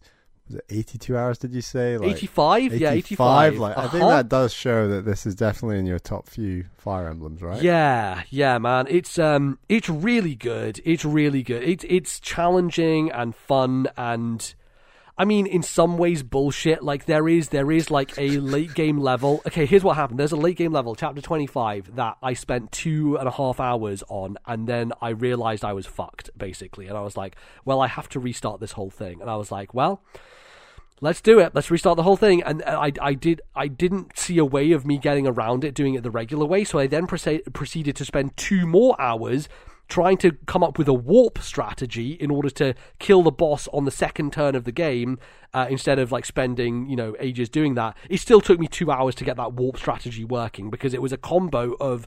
So Micaiah's emblem allows you to transport multiple people with the use of a staff. So I was using a warp staff to warp myself plus 5 of my allies halfway across the map. Then I used a rescue staff to rescue the rest of them towards me. Then I had stuff like I put Sigurd on Yunaka, so because she has the pass ability as a thief. So the boss is surrounded by a bunch of enemies, and enemies block your path in Fire Emblem. So the only way to get around them was to warp towards the boss, or to use someone like Yunaka, who can go through enemies with the thief skill of pass, which allows you to just walk past enemies. But I also had to put Sigurd on her, because Sigurd, as an emblem, has huge movement addition. So even though she's only halfway across the map, I turn on Sigurd, I go all the way to the boss, all the way through the enemies, and I can do a couple of hits with her, move her to the side, then I take the rest of my party. I'm using dancing stuff as well, so I use Goddess Dance with Byleth's emblem, as well as the Dancer Seedal, in order to get multiple dances going, so that I get more people warped over to near the boss. So I have like 3 people near the boss, and I'm relying on a percentage chance, against my favor, a 40% chance for the enemy to hit me, because if the enemy hits me, then I do this additional damage that will take their health bar down to 0, and like multiple times across this, it just wasn't giving me the RNG I needed. And like I got right to the end, and I was like, I was like so like exhausted doing this, and this was after like a pretty long, stressful like work day, and I was like in this space of 5 hours on this map and just like fully into it, and then I finally got this breakthrough, and like it was one of the most like elative moments of like, oh, I'm fucking finally done with that shit. Like it was like such a trial, and at the end of it, I was like, do I like this game? And then I came back the next day and did the same thing again. So I think it says yes, I do. Basically, I hate punishing myself. Or I guess I love punishing myself in that sense with Fire Emblem. So it was a good kind of end, and the final boss is a really big. It took me like 3 hours, that chapter. A lot of planning, a lot of just like getting around things, and it's so fucking good. It's really, really great stuff. You gonna play Fire Emblems on hard in the future? I don't know. I think this one was a case where normal was just so... There's such a gulf. Like, the gulf between normal and hard in this game is almost unbelievable, like how much more difficult it is on hard compared to normal. And I kind of wish there was a bit of an in-between, Like, if that normal mode had been called easy, and they had created a normal mode that was like somewhere in between where easy and hard is, right? That would be an actual good normal mode, I think. That would have been fine. But I do think the thing with this game is that hard really forces you to engage with its mechanics, right? You have to use those emblems. You really, like, multiple times over a course of a map, you have to use them, and you have to refresh them, and they will be necessary to your survival, because if you don't, you will be screwed, right? And I think the back half of the game was definitely easier generally, because the first half, you don't have as many abilities, like... Your characters can only use one weapon type usually, because base classes only have one sword or one axe or whatever, whereas when you upgrade your classes, like Chloe, for example, got a healing staff, same with Ivy. Like Ivy got access to healing staffs when she got to her advanced class or promotion. People like Alfred, who's kind of useless, like the worst character I had, but I kept using him the whole game, because why not? He finally got access to swords, so he could now break enemies with swords, which was helpful. Like, you get more access and more powerful as the later game happens, which lets you deal with these harder maps, but they aren't as hard because you are more powerful by comparison. So it actually was a bit more balanced, it felt, in the second half of the game. Again, aside from that last map, I think my biggest complaint about this game is it likes reinforcements a bit too much, right? Like, reinforcements make maps in this game so fucking long, because you'll go through, you'll clear people out, and there's like reinforcements, like 5-6 turns of reinforcements, and you're like, okay, I guess I'm just going to deal with these. And sometimes the reinforcements are infinite, because the game is trying to funnel you, right? The game is trying to force you into a path where there's one boss that is like really near the end of the game, where you're slowly going through this chamber, this kind of like this palace, and you're getting all the way to the end, and they start spawning enemies, and I'm like, okay, right before the boss, I'm just going to clear out these reinforcements, and then they just 2 more turns after that, they put even more, and I'm like, okay, I can't deal with there are too many. I literally can't deal with them. So I rewound all the way back to right before that, and I was like, I'm just going to rush the boss, and that's what you have to do. So many situations in this game force you, because it's ironic, Bally, because you're turtley player in every other video game. With Fire Emblem, I am a turtley player. I will very slowly bait people out. I will put my general there. I'll be like, here's my general. Come and crash against this wall, essentially. Because the general, you put them out there, they have massive defense, and so any physical attackers will just crash against that wall and do 0 damage to a general. So that's what I do. I put them out there, or I put a character like Clan who had a high resistance against magic characters, and again, crash against that wall. They come to me, and then I pick them off as they are closer towards me, right? But this game, in a lot of instances, is like, no, motherfucker, you got to go out there, you've got to put yourself at risk, and you've got to come up with strategies to keep yourself safe, right? Like these things like the chain guard, or like the bonded shield from Lucina's ability to defend enemies even if they're in exposed situations, or Corrin's ability when you pair them with a thief, where they can place down a bunch of fog, and that fog increases your dodge ability for that period of time. So there's loads of little things. It basically forces you to use those more complex mechanics in order to get to a place where, you know, you can take on bosses by rushing towards them, right, while still being careful about it. So I appreciated that. As much as it took me out of my comfort zone of where I like to be with Fire Emblem, I appreciate that the game pushes me in that direction. And sometimes they do that with reinforcements. They will just spawn a bunch behind you and be like, run, motherfucker, just run. Just ignore the reinforcements, go in that direction, and try and survive, basically. And yeah, it's very different from other Fire Emblem games I've played, but I think it brings a lot to the table, and I think the emblem system generally is really cool and necessary in a way to survive that onslaught. So yeah, I think it's excellent. Again, I spent 85 hours with it, so I clearly like the game quite a bit. But yeah, I also have, there are so many other units that can be used in this game that I just didn't use at all. And they've been adding stuff like the DLC, so I might do another playthrough. I might just do a normal playthrough just for breezy fun, you know, in the future, because hard is stressful. It's difficult. So I did enjoy the challenge, but I think if I was to go through it again, I might not do that, or I might just put it on casual. Hard casual seems like a good way to go with this game, because I was playing on classic. I just had to make perfect moves, because otherwise someone just dies. It's at the drop of a hat. It's so easy for people to die. But I finished the game on hard classic with every single person alive, which is, for me, the thing that I'm always shooting for with Fire Emblems. I'm very, very happy that I was able to do that. Yeah, great challenge, great game. Really, really loved it. So nice. Yeah, Fire Emblem Engage. Check it out if you have not. Bally, you have one more game to talk about. I do. I've been playing a little game that came out in 2019 on iOS, and then it came to Switch in 2020, and it's a game called Inmost. And we were really taken in by this game from like its reveal trailer, probably back at the start of 2019 or maybe 2018. Mm-hmm. And I think that releasing on iOS, I think it released on Apple Arcade first and then was switched later. I just think for the video game circles we listen to, that is like a guaranteed way to kind of miss a beat, as it were, where it kind of just drifts into the ether a little bit. So right. It's a bit of a shame that this game wasn't really talked about more, because I thought there was quite a lot of hype. And obviously, like, it is developed by Hidden Layer Games, which are like a small Lithuanian studio, I believe, but it's published by Chucklefish, which is kind of why I think we were so interested. Totally, yeah. We were so interested, and it's a really cool game that is a bit rough around the edges, I'd probably say. You can clearly see why Chucklefish wanted to publish it, because it really fits their art style.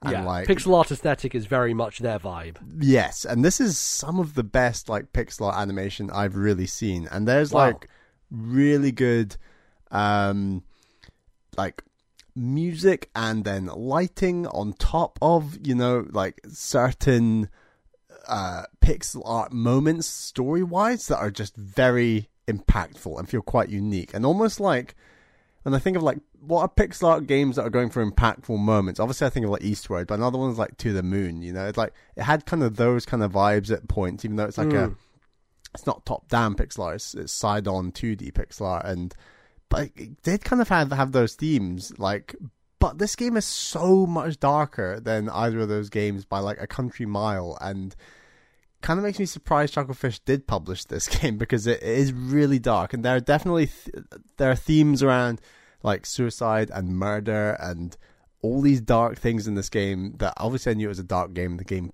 plays around with the theme of darkness a lot, but it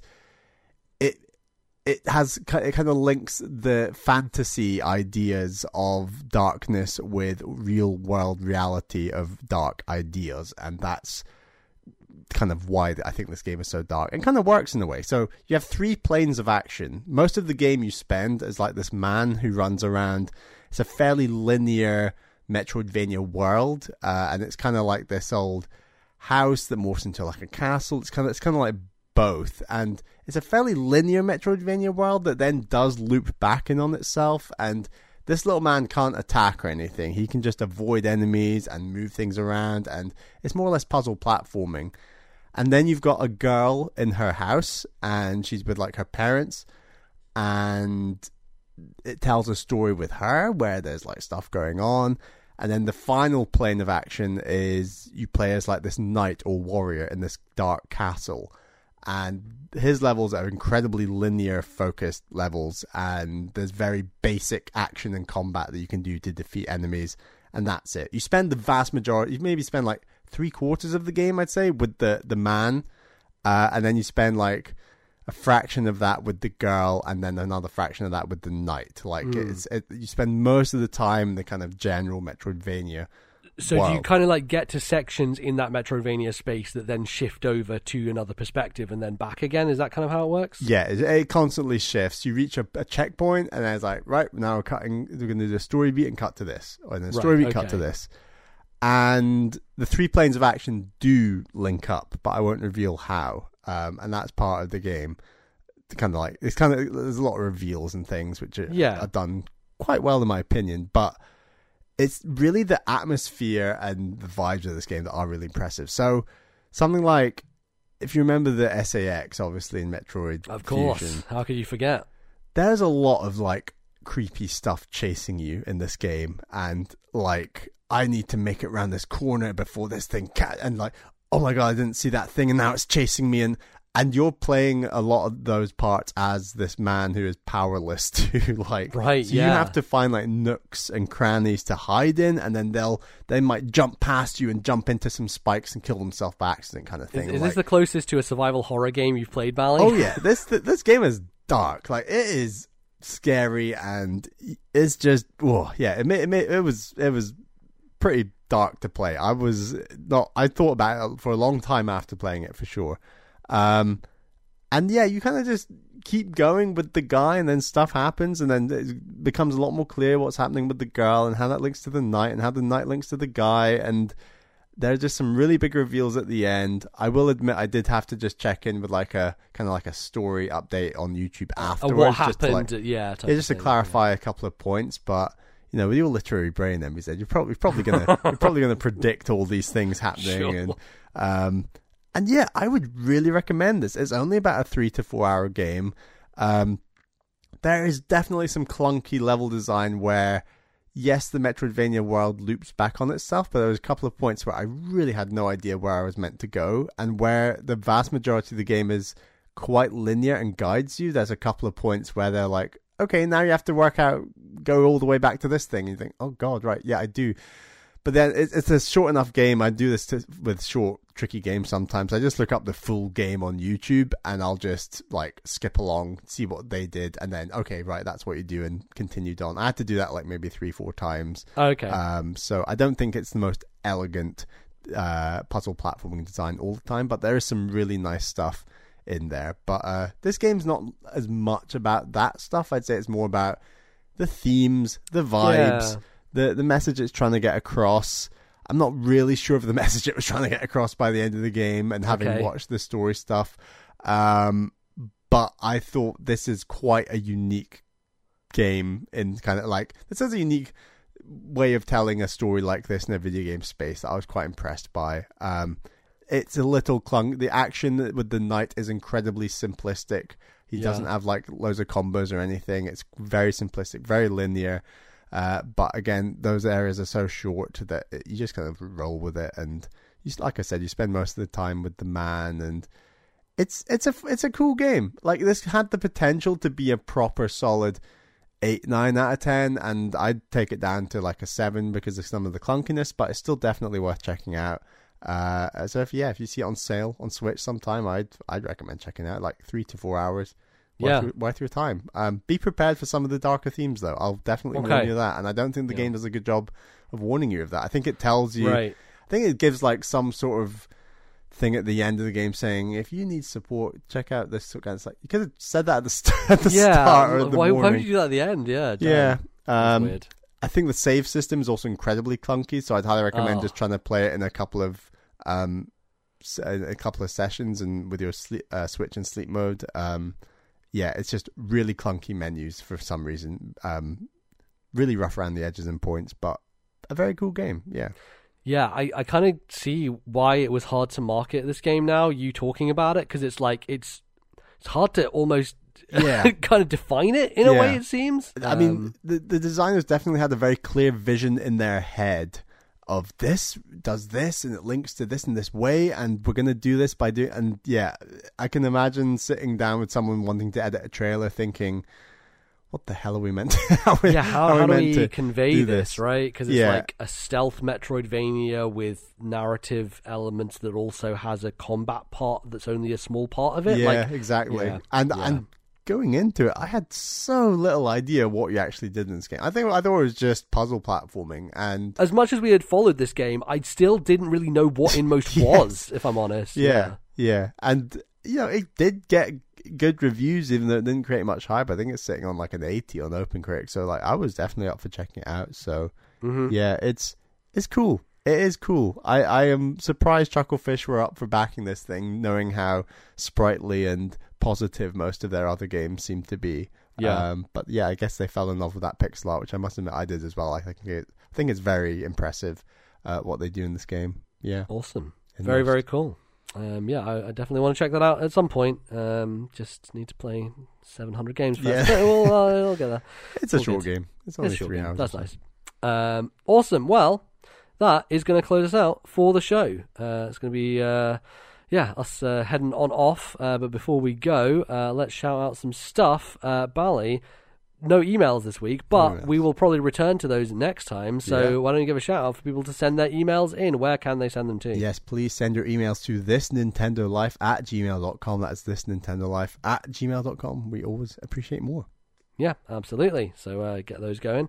We also have some folks to thank, people who support us on patreon.com/thisnintendolife. Who do we have to thank this week, Bally? We have a brand new patron, Callista R. Thank you so much for your support, and thank you to our $10 tier patrons. They are Zach S., Thomas, Matthew, Albert, and Wicked Gamer UK Alan. Thank you so much for your support. And thank you to all of our other patrons. If I didn't say it last time, I think we did cross the 50 mark, which is awesome to see. So thank you to all 50 of you out there. It's hugely appreciated, the support you give the show, and hope you enjoy the extra content. Absolutely. You can obviously find us and the show in various places. We're still on Twitter, at TNL Podcast. You can follow there. Still on Twitter for now. Still on Twitter, even though it broke during the direct and... was telling me you can't tweet, you've tweeted enough for today. I was like, Elon Musk, fuck off. Just leave me alone. I have to share my views on the direct.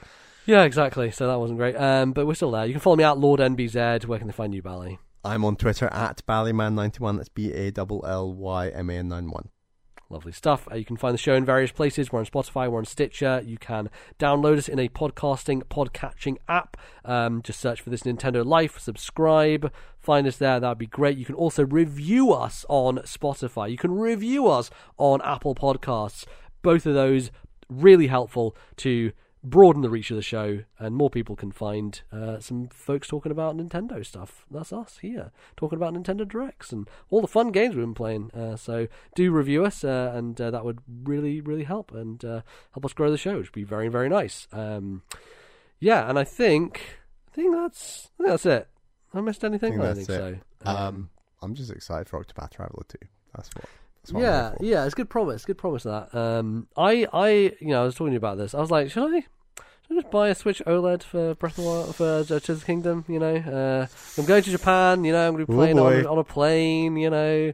I just heard also my sister has apparently lost my charger and her travels in Argentina, unsurprisingly. So she's going to have to pay me for a new one. It's just how it's going to be. So I'm going to need one of those. God.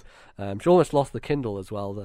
My old Kindle. How can you just lose the thing? Look, she just loses stuff, man. I don't know. She's in Argentina. Who knows what's going on over there? You know, crazy stuff.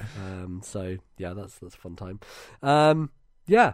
Cool. Well, that'll do us. Thanks everybody for listening. We'll be back in a couple of weeks' time with some more video game chatter.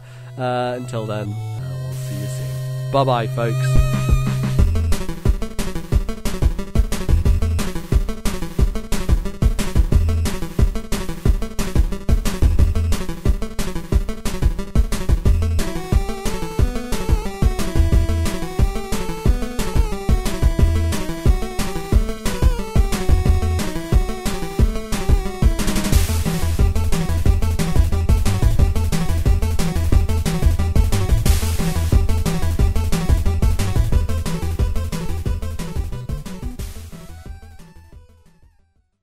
The musical interlude used on today's show was Decisive Battle 2 from Octopath Traveler 2. Copyright Square Enix 2023.